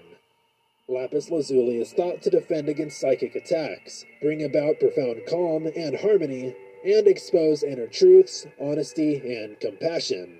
It also promotes self-awareness and self-expression. Lapis lazuli is revered as the wisdom stone because of its healing properties. With its strikingly beautiful blue coloring, it was a favorite of the Egyptian pharaohs thousands of years ago. Brown spotted an opening into the blue stone chamber, and once inside, he discovered himself in a square room with a pierced ceiling. A 2-inch diameter, gold-colored metallic rod with a pedestal underneath it had upward-facing metallic hands hung straight down from the ceiling. A crystal sphere in flawless shape was in their hands. There were 7 extremely sizable stone chairs circling the pedestal. Brown realized he was running out of breath and that his time was running out. He attempted to move the golden rod but was unable. But he was able to get a hold of the crystal sphere. He may have sensed a menacing presence in the chamber at the same moment and heard a voice arguing him to go and never come back. Heeding the advice, he never went back to the spot where he had discovered it. But, regrettably, the other 4 divers did, and one by one, they drowned. Did Brown's work prove the existence of Atlantis? Not only that, did it prove a connection between the lost city and the mystery of the Bermuda Triangle? Could the very existence of the Enigma have spawned from the greed and eventual punishment of the Atlanteans?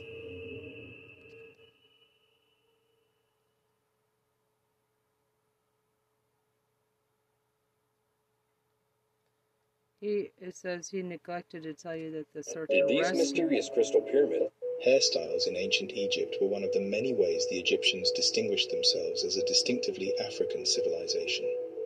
Of the numerous hairstyles donned by the men of Kemet, the most popular by far was the short twist.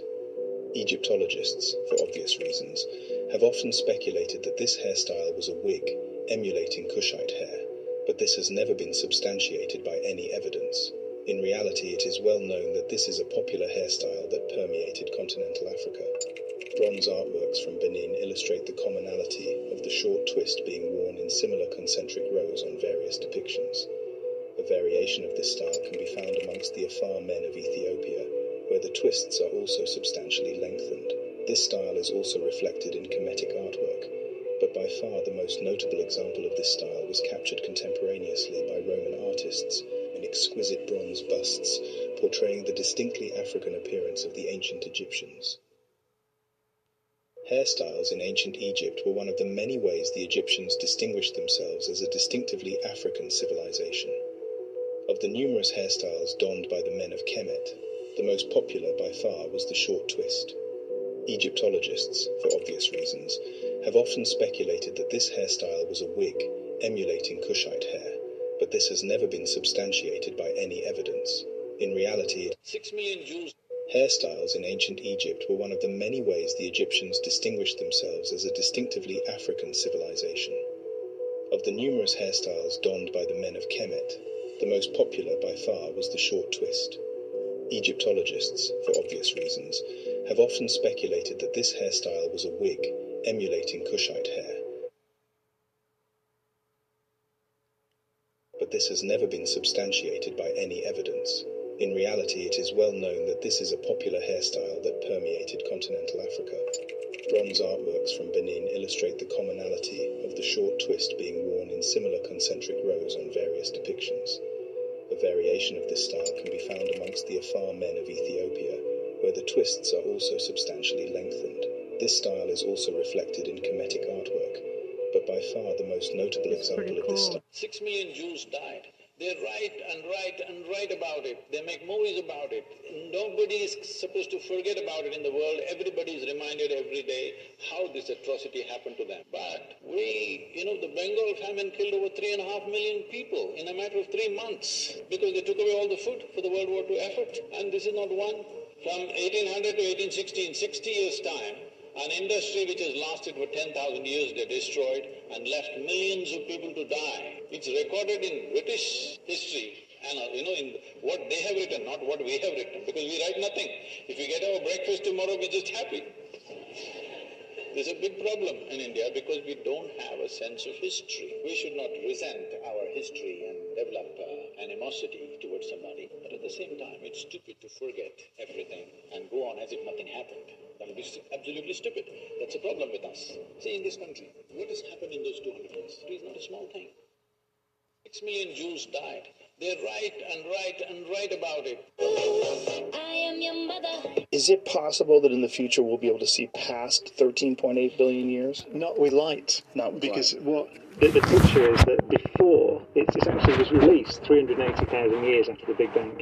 It's a very precise number. You might say, how do you know that? Well, before that time, the universe was so hot that atoms couldn't form. So you had a soup of electrically charged particles. It was just too hot for electrons to go into orbit around nuclei. So the universe was opaque to light. So you just couldn't. It's like almost like a big glowing star, if you like. And then when it was expanding, it cooled past the point where the atoms could form. And at that point, it becomes transparent, really almost instantly in a cosmic timescale. And so the light could then travel in straight lines through the universe, and we can see that light. So we see the light from that time, but further back than that, it's opaque, so you can't see past that.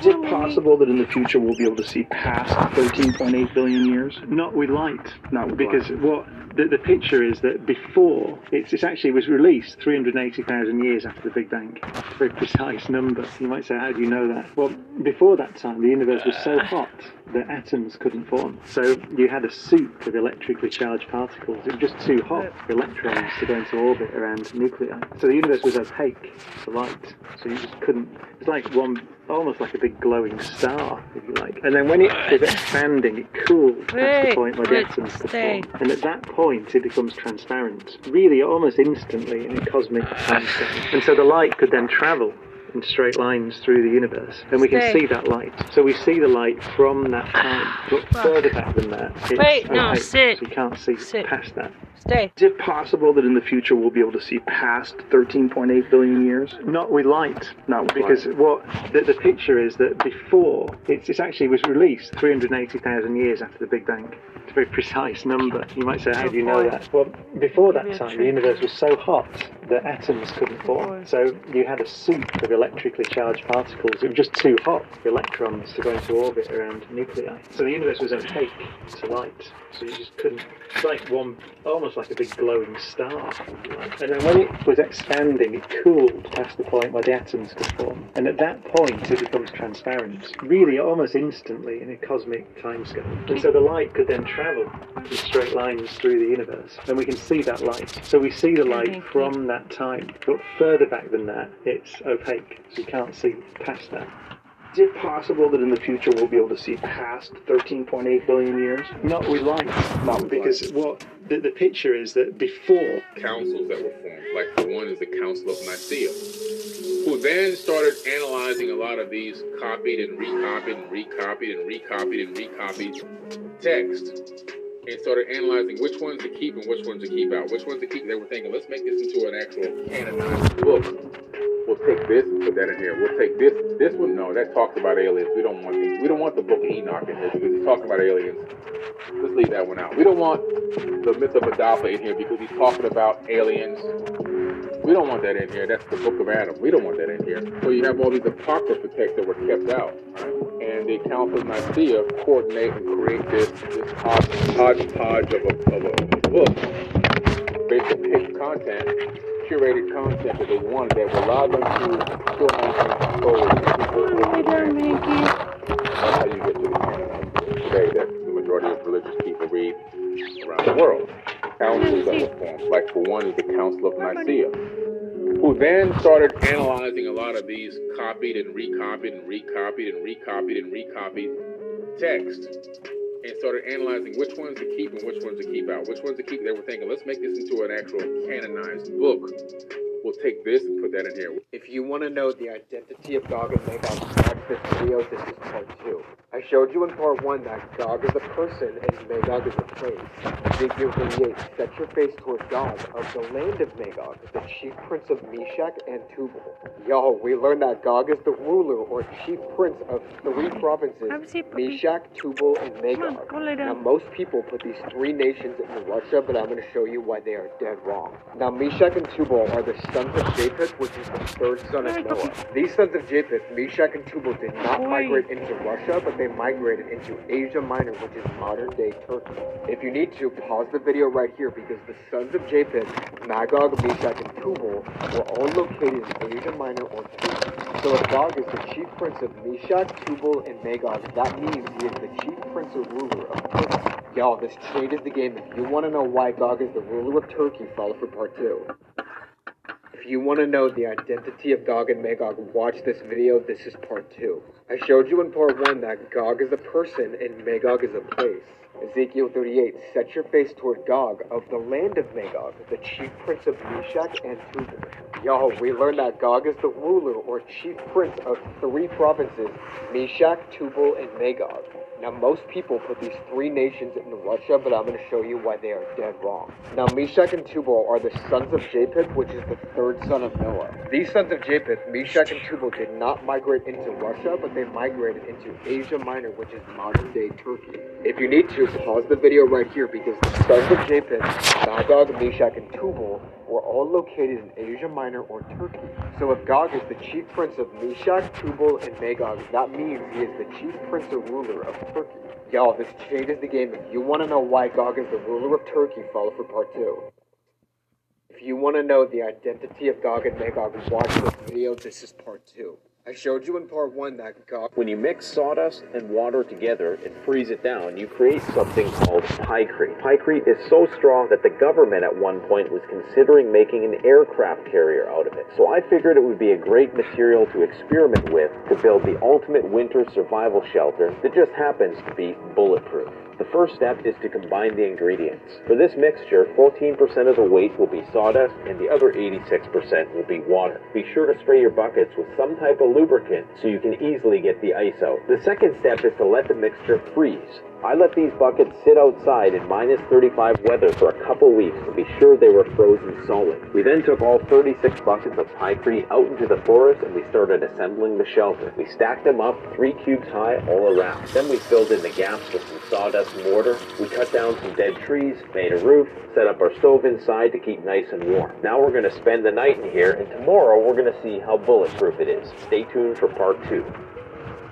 You mix sawdust and water together and freeze it down, you create something called pykrete. Pykrete is so strong that the government at one point was considering making an aircraft carrier out of it. So I figured it would be a great material to experiment with to build the ultimate winter survival shelter that just happens to be bulletproof. The first step is to combine the ingredients. For this mixture, 14% of the weight will be sawdust and the other 86% will be water. Be sure to spray your buckets with some type of lubricant so you can easily get the ice out. The second step is to let the mixture freeze.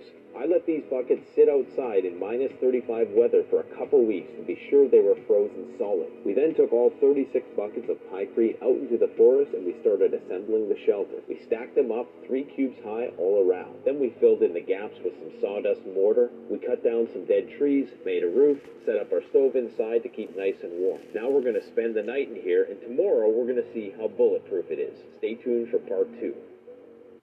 You mix sawdust and water together and freeze it down, you create something called pykrete. Pykrete is... Canadian prepper. The tomb of Tutankhamun still remains the world's greatest ever archaeological find. There was 5,000 priceless items found within the tomb. Amongst the items were these chairs. Each item was carefully engraved and gold-leafed. To this date, it is the only tomb to ever have been found fully complete What you're looking at here is the gilded shrine for the Canopic jars. The Canopic jars which you see here are made of alabaster. These jars contain the organs of the pharaoh or deceased. This is also one of the chairs found within the tomb, known as the victory chair. But perhaps what's more interesting that goes with this chair is the footrest. You see these figures being depicted where the pharaoh placed his feet to show that his enemies are beneath him. Unfortunately, I couldn't film all the treasures of Tutankhamun, as you're not allowed to, but I did manage to sneak a very quick shot of the golden mask.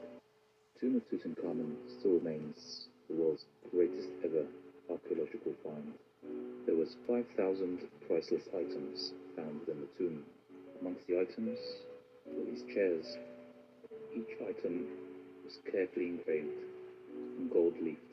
To this date, it is the only tomb to ever have been found fully complete.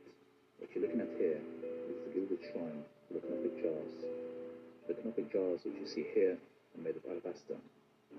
These jars contain the organs of the pharaoh or deceased.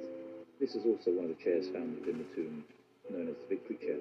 But perhaps what's more interesting that goes with this chair is the footrest. You see these figures being depicted where the pharaoh placed his feet to show that his enemies are beneath him. Unfortunately, I couldn't film all the treasures of Tutankhamun, as you're not allowed to, but I did manage to sneak a very quick shot of the golden mask. The tomb of Tutankhamun still remains the world's greatest. San Mayfair. Close-up of some of the carvings on the Portnacchio sarcophagus. It was the sarcophagus of a high-ranking Roman soldier who served under Marcus Aurelius. The ceiling of the 2,000 years old hyper-style hall of the Temple of Hathor in Dendera, Egypt. Ancient sense of humor. Greek reed sling bullet, inscribed with Dexai, meaning in Greek catch, 1,600 years old. Bones polyhedron inscribed with letters of the Greek alphabet, possibly used for fortune telling. Roman, possibly Greece. 2nd to 3rd century AD. Golden signet ring of the priest's element. Egypt, 26th dynasty. 664 to 525 BC. Carving of a woolly mammoth from the excavations collected from Bogelhood Cave, 33,000 BC. The Himskibel dagger, late Neolithic dagger period, circa 1900 to 1700 BC, Denmark. 29.5 centimeters long and barely 2 centimeters thick. It is widely recognized as the most beautiful example of Neolithic flint mapping from Denmark. Close up of some of the carvings on the Portnacchio sarcophagus. It was the sarcophagus of a high-ranking Roman soldier who served under Marcus Aurelius. The ceiling of the 2,000 years old hyper-style hall of the Temple of Hathor in Dendera, Egypt.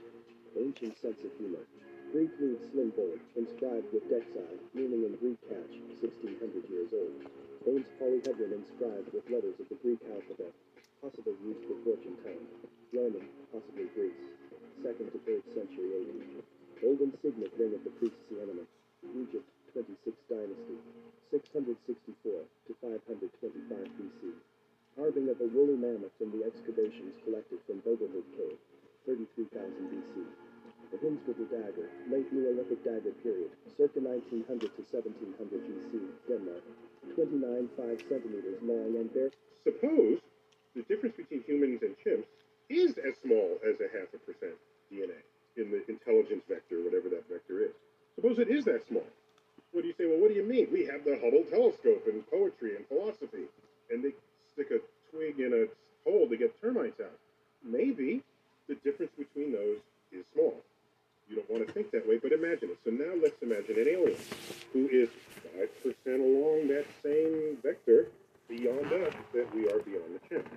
What would we look like to them? No reason for me to think that we wouldn't look any different to them that chimps look to us. And that's 0.5%. So now imagine 5%, 10%. Their simplest expression of an idea would transcend our smartest capacity to comprehend. Suppose the difference between humans and chimps is as small as 0.5% DNA in the intelligence vector, whatever that vector is. Suppose it is that small. What do you say? Well, what do you mean? We have the Hubble telescope in poetry and philosophy, and they stick a twig in a hole to get termites out. Maybe the difference between those is small. You don't want to think that way, but imagine it. So now let's imagine an alien. Science time 24. Archaeologists have routinely ignored all pictorial evidence and numerous eyewitness descriptions of the ancient Egyptians in favor of politically motivated choices regarding phenotype and skin color. This reconstruction of King Tut does what is seemingly obvious, and gives the portraits and artworks primary authority in terms of his appearance. They exhibit a previously unseen continuity and consistency between multiple representations, and seem to show an affinity to the remains of his mummy. We already know what he looked like, as King Tut's artworks are all phenotypically consistent with modern Nilotic East Africans. This is something also made evident by his mummy, which is almost stereotypically Nilotic. Forensic facial reconstruction has been proven to be inaccurate and agenda-driven in isolation, so this, in actuality, is the most scientifically sound reproduction of the Boy King. Share this with someone who'd benefit. Subscribe for more of the same.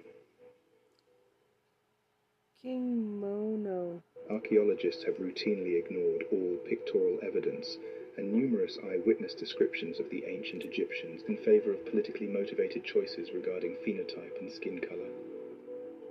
This reconstruction of King Tut does what is seemingly obvious, and gives the portraits and artworks primary authority in terms of his appearance. They exhibit a previously unseen continuity and consistency between multiple representations, and seem to show an affinity to the remains of his mummy.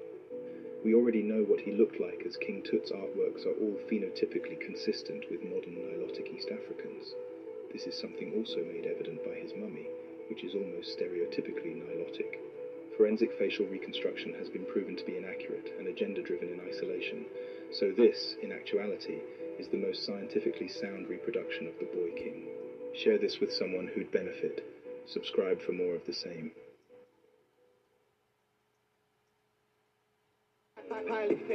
Here's some freaky facts about the Victorian era. First off, yes, fashionable men and women did have tattoos. Sometimes a lot of them. In fact, it was kind of a royal obsession. You can see Tsar Nicholas II's dragon tattoo here, and his cousin George V also had one. And let's not even talk about how nipple piercings were a thing. The Victorian period was also the height of Egyptomania, which led to some pretty weird behavior. Rich people visiting Egypt would actually buy mummies to bring back home as souvenirs. They'd then have mummy unwrapping parties with all their friends. Victorians loved this shade of green. There was just one problem. It was made from arsenic. It was widely used in dresses, wallpaper, and even candy coatings, and they really only stopped when they realized people were dying by the pound. Victorians sent valentines just like we do, but they also had vinegar valentines, which were basically insult cards they sent to people they hated. Huge crinolines were all the rage, but they were also extremely flammable in ballrooms lit by candlelight. Writer Oscar Wilde's half-sisters actually died this way, along with thousands of other women. And the Thames was so full of sewage, there was a great stink of 1858. Here's some freaky facts about the Victorian era. First off, yes, fashionable men and women did have tattoos. Sometimes a lot of them. In fact, it was kind of a royal obsession. You can see Tsar Nicholas II's dragon tattoo here, and his cousin George V also had one. And let's not even talk about how nipple piercings were a thing. The Victorian period was also the height of Egyptomania, which led to some pretty weird behavior. Rich people visiting Egypt would actually buy mummies to bring back home as souvenirs. They'd then have mummy unwrapping parties with all their friends. Victorians loved this shade of green. There was just one problem. It was made from arsenic. It was widely used in dresses, wallpaper, and even candy coatings, and they really only... It's the same divide and conquer tactic that has been going on for eons. We also implement that in our educational system, whether it's religious education, scientific education. The reason why I love spirituality is because it takes a look at both. It takes a look and says, you know what? There is only one divine spirit. There's only one consciousness. And the quantum physics explains how it works. When you look at the quantum mechanics and quantum physics, you begin to see what's happening behind the veil. You begin to realize, oh, wow, this is pretty interesting. What we can see here is that the spirituality that is being explained by quantum physics and quantum mechanics, and it also is explaining our state of reality that we're experiencing in this third dimension, in this corporeal body. People don't have the time to dig into that, to research that, to study and learn it. That's why I do a lot of workshops and classes on that exact topic, to teach people that you're spiritual, and let me show you the science behind the spirituality. Let me show you how it works. It's the same divide and conquer tactic that has been going on for eons. Y'all, this is the truth about Mystery Babylon the Great according to the book of Revelation. Revelation describes a woman sitting on a beast with 10 horns and 7 heads. This woman is described as wearing purple, scarlet, and is adorned in many precious stones. She is said to hold a cup in her hand filled with the abominations of the earth. She even has a name written on her forehead which says Babylon the Great, Mother of Abominations. Now this is important to note that this is one of the few times in the Bible where the word says that this is a full-blown mystery. However, the purple and scarlet she wears is an indication from other verses that she is of royal descent. And the gold and the precious stone she wears is an indication of her economic power. Y'all, remember that golden cup? She is literally intoxicated of the blood of the saints. And what makes things even more interesting is the angel says this woman is representing a city. It is a rich, royal city that has persecuted God's people throughout history. And guess what? You're going to be mad at me, but it is not the city of Rome. Follow for part 2. Now, this is the truth about Mystery Babylon the Great according to the book of Revelation. Revelation describes a woman sitting on a beast with 10 horns and 7 heads. This woman is described as wearing purple, scarlet, and is adorned in many precious stones. She is said to hold a cup in her hand filled with the abominations of the earth. She even has a name written on her forehead which says Babylon the Great, Mother of Abominations. Now, this is important to note that this is one of the few times in the Bible where the word says that this is a full-blown mystery. However, the purple and scarlet she wears is an indication from other verses that she is of royal descent. And the gold and the precious stone she wears is an indication of her economic power. Y'all, remember that golden cup?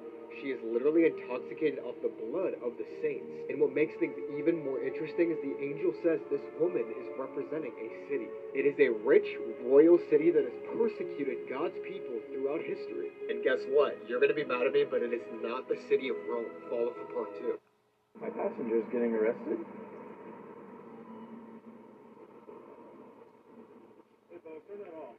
No, I'll keep recording, thank you. It's my right. I will look. You're a police officer on duty. I can record you. Turn it off. I can keep recording you. Turn it off and take a jail. For recording you, I'm sitting in my car holding my phone. What is the law? What are you arresting me for? I'm sitting here in my car. I'm just recording in case anything happens. I'm surrounded by 5 police officers.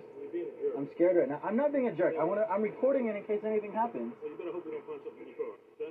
They're not searching my car. Well, I'm going to search your car. You're not searching my car. Bring the canines. I don't care, man. Like, I know my rights. Hey, I hope so. I know what the law is. I know the law. I'm an attorney, so I would hope I know the law. And an Uber driver? And here, man. Do you want my bar card? My passenger is getting arrested.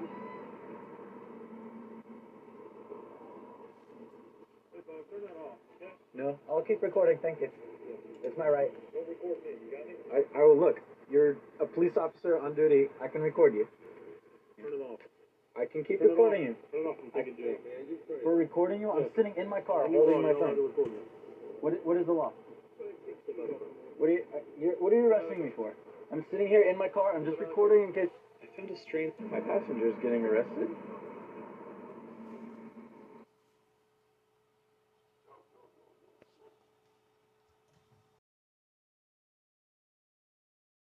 Exclamation point.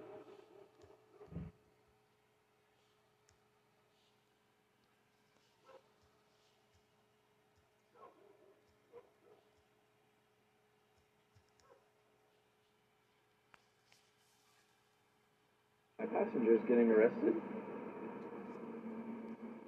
I found a strange circle of logs at the base of some cliffs on Google Earth. So, I got my girlfriend and my brother to join me on this adventure to see what this was. My brother here. This hike would be pretty difficult, and there wasn't really a set trail. We just kind of guessed as we went along. As we got closer to our destination, we saw a ruin. It's probably a granary. Nearby we saw some broken pottery. Someone made this pottery hundreds or even 1,000 years ago. Up the canyon we could finally see that circle of logs. When we first saw it, it was clear that this was also a ruin and not just some random circle. This was probably someone's home or possibly even a kiva. I found a strange circle of logs at the base of some cliffs on Google Earth. So, I got my girlfriend and my brother to join me on this adventure to see what this was. My brother here. This hike would be pretty difficult, and there wasn't really a set trail. We just kind of guessed as we went along. As we got closer to our destination, we saw a ruin. It's probably a granary. Nearby we saw some broken pottery. Someone made this pottery hundreds or even 1,000 years ago. Up the canyon we could finally see that circle of logs. When we first saw it, it was clear that this was also a ruin and not just some random circle. This was probably someone's home, or possibly even a kiva. I found a strange circle of logs at the base of some... That most men live lives of quiet desperation. It's one of my favorite quotes ever, because it's true. And I've been that guy. You're just in this world where you just can't wait to just run away. And how do people get stuck there? Bills. Bills? Like financial bills? Mm-hmm. Yeah. Bills and commitment. You have an apartment you have to pay for. You have a car you leased. You have a wife that you have to feed. You have a child you have to raise. You have your mortgage. You have your this. You have your that. And that's where it all comes from. The way you can change is you have to put aside enough money to give yourself a window. And then you have to have a plan. And you have to spend all your waking hours outside of whatever shit job you do planning your escape. And you have to come to the realization very clearly that you fucked up and you got yourself stuck. So whatever you're doing, you have to do it like your life depends on it. Whatever time that you have to attack like you're trying to save the world. That most men live lives of quiet desperation. It's one of my favorite quotes ever because We came to this site, at least I did for the first time a few years back, and the trip was a midnight boat ride, and I happened to come across this carving here, which is amazing, and it made me ecstatic because this symbol, it shows Hapi, the deity of the Nile, and somewhat fertility, encircled by a serpent